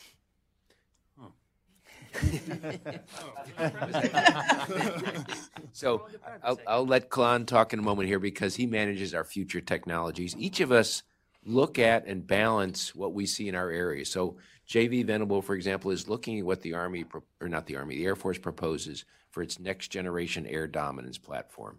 And he's also using his personal judgment on where technology can help the Air Force in terms of autonomy and robotic type systems. And so we each look at those areas, but our view of these things is also tempered by a reality which tends to kind of diminish expectations more quickly than you'd like in this area. And in the end, in many cases, what has become known, what has been true for millennia is that sometimes a city or a town or something needs a soldier or a Marine on a street corner with a weapon, and there is no good substitute for that. But Kalon, do you want to? Yeah, you had me until you said that will solve all of this. Nope, that doesn't exist. Okay, but I think it's important. So, number one, the answer to your question is yes, there are people at Heritage who are thinking about this. Some of them are, all of us on the stage are among those. But it's my job to kind of herd those saber-toothed tigers here in this building toward that end. But it's also important to understand that while there are some very promising technologies, they each bring their own challenges with them. So there's no kind of getting out of this loop. Let me just briefly explain one that I personally think is the most promising: artificial intelligence. AI, there's a lot of marketing around AI. At the same time, it is one of those technologies that I think holds the promise to potentially meet all the marketing, or at least get close. It is a general purpose technology, meaning it will touch virtually every aspect of warfighting, policymaking, and everything else. But a couple of things that provokes, just right there. One, as we implement artificial intelligence into modern defense and national security apparatus, let alone everything else, we're going to know more than we've ever known before. I mean, it is going to be astounding. With the digitization of data, our ability to ingest and exploit information is going to explode. That's a great thing. It's also a challenging thing. Two, we're not always going to know how we know things. So it is a common reality with artificial intelligence that AI algorithms accomplish tasks or even speak to one another in ways that the programmers themselves cannot explain or describe. So what happens when, for example, we have an AI political military algorithm that says, hey, country X is about to move against country C at this time and date, and we think there's a 78% likelihood of a surprise attack. But our human analysts can't for the life of them explain why it's making that assessment. But that AI algorithm's never been wrong before. Okay, that's a challenge. Like, what do we do, right? But then on top of that, we're going to ultimately outsource thousands of small decisions to AI incrementally, but end up in a place where we're so heavily dependent on that, and there's so many steps underneath the hood that we don't really understand and don't know how we got there. We don't really know what to do. So, for example, when you get into your car and you throw open Google Maps and you say home, how skeptical are you of that route? Or do you just start driving? Right? Okay, that's where we're going to be. And that's an unavoidable reality because these things are powerful and they're going to be effective. And then finally, with AI, it'll be authoritative until it isn't. My point being, the first time Google sends you through Delaware when you're trying to get to Maryland, all of a sudden you don't think Google's so good and reliable anymore. Well, the same thing. This is going to build doctrines. These are going to be approaches that our challengers try to introduce data and AI unreliability. And we're not sufficiently fortified against that. I mean, right now we're building the data sets that are going to influence and that these things are going to be driven on in the future. So that's just one small example of, I think, a very real promising emerging technology that is going to be decisive and massively influential, but that brings with it its own very difficult peculiarities and challenges. So we are thinking about that. We just haven't fixed it. I'll add one other one, and it's an Army example. We talk about the value of having autonomous or robotic vehicles. And so one tank or one personnel carrier carrying and controlling 3 or 4 little swarming guys around them. And that's a very attractive idea because people say, well, now you can reduce your manpower needs. Okay, but all these little swarming guys, little robot vehicles swarming around, who fills them with gas and who fixes them and who does their end-of-day maintenance and who keeps them pointed and who gets them out of a ditch when they get stuck? Well, when you start doing that manpower bill, you're back to where you were and maybe worse. And so, because now you need a higher end group of people that actually understand how robots work. And so we've been down this path before. In the Army, we've cut the number of cooks we needed because we figured, well, we have this new automated microwave cooking system, and it didn't work, and we had to go back and find the cooks because we were hungry. Ladies and gentlemen, this has been a wonderful event, and please thank our panel. I am told the reception is ready with the famous filet mignon sliders, and so when you exit the auditorium, you just make that first left down the hall, and you will come across the Heritage Team Lounge, and so I hope to see you there. Thank you.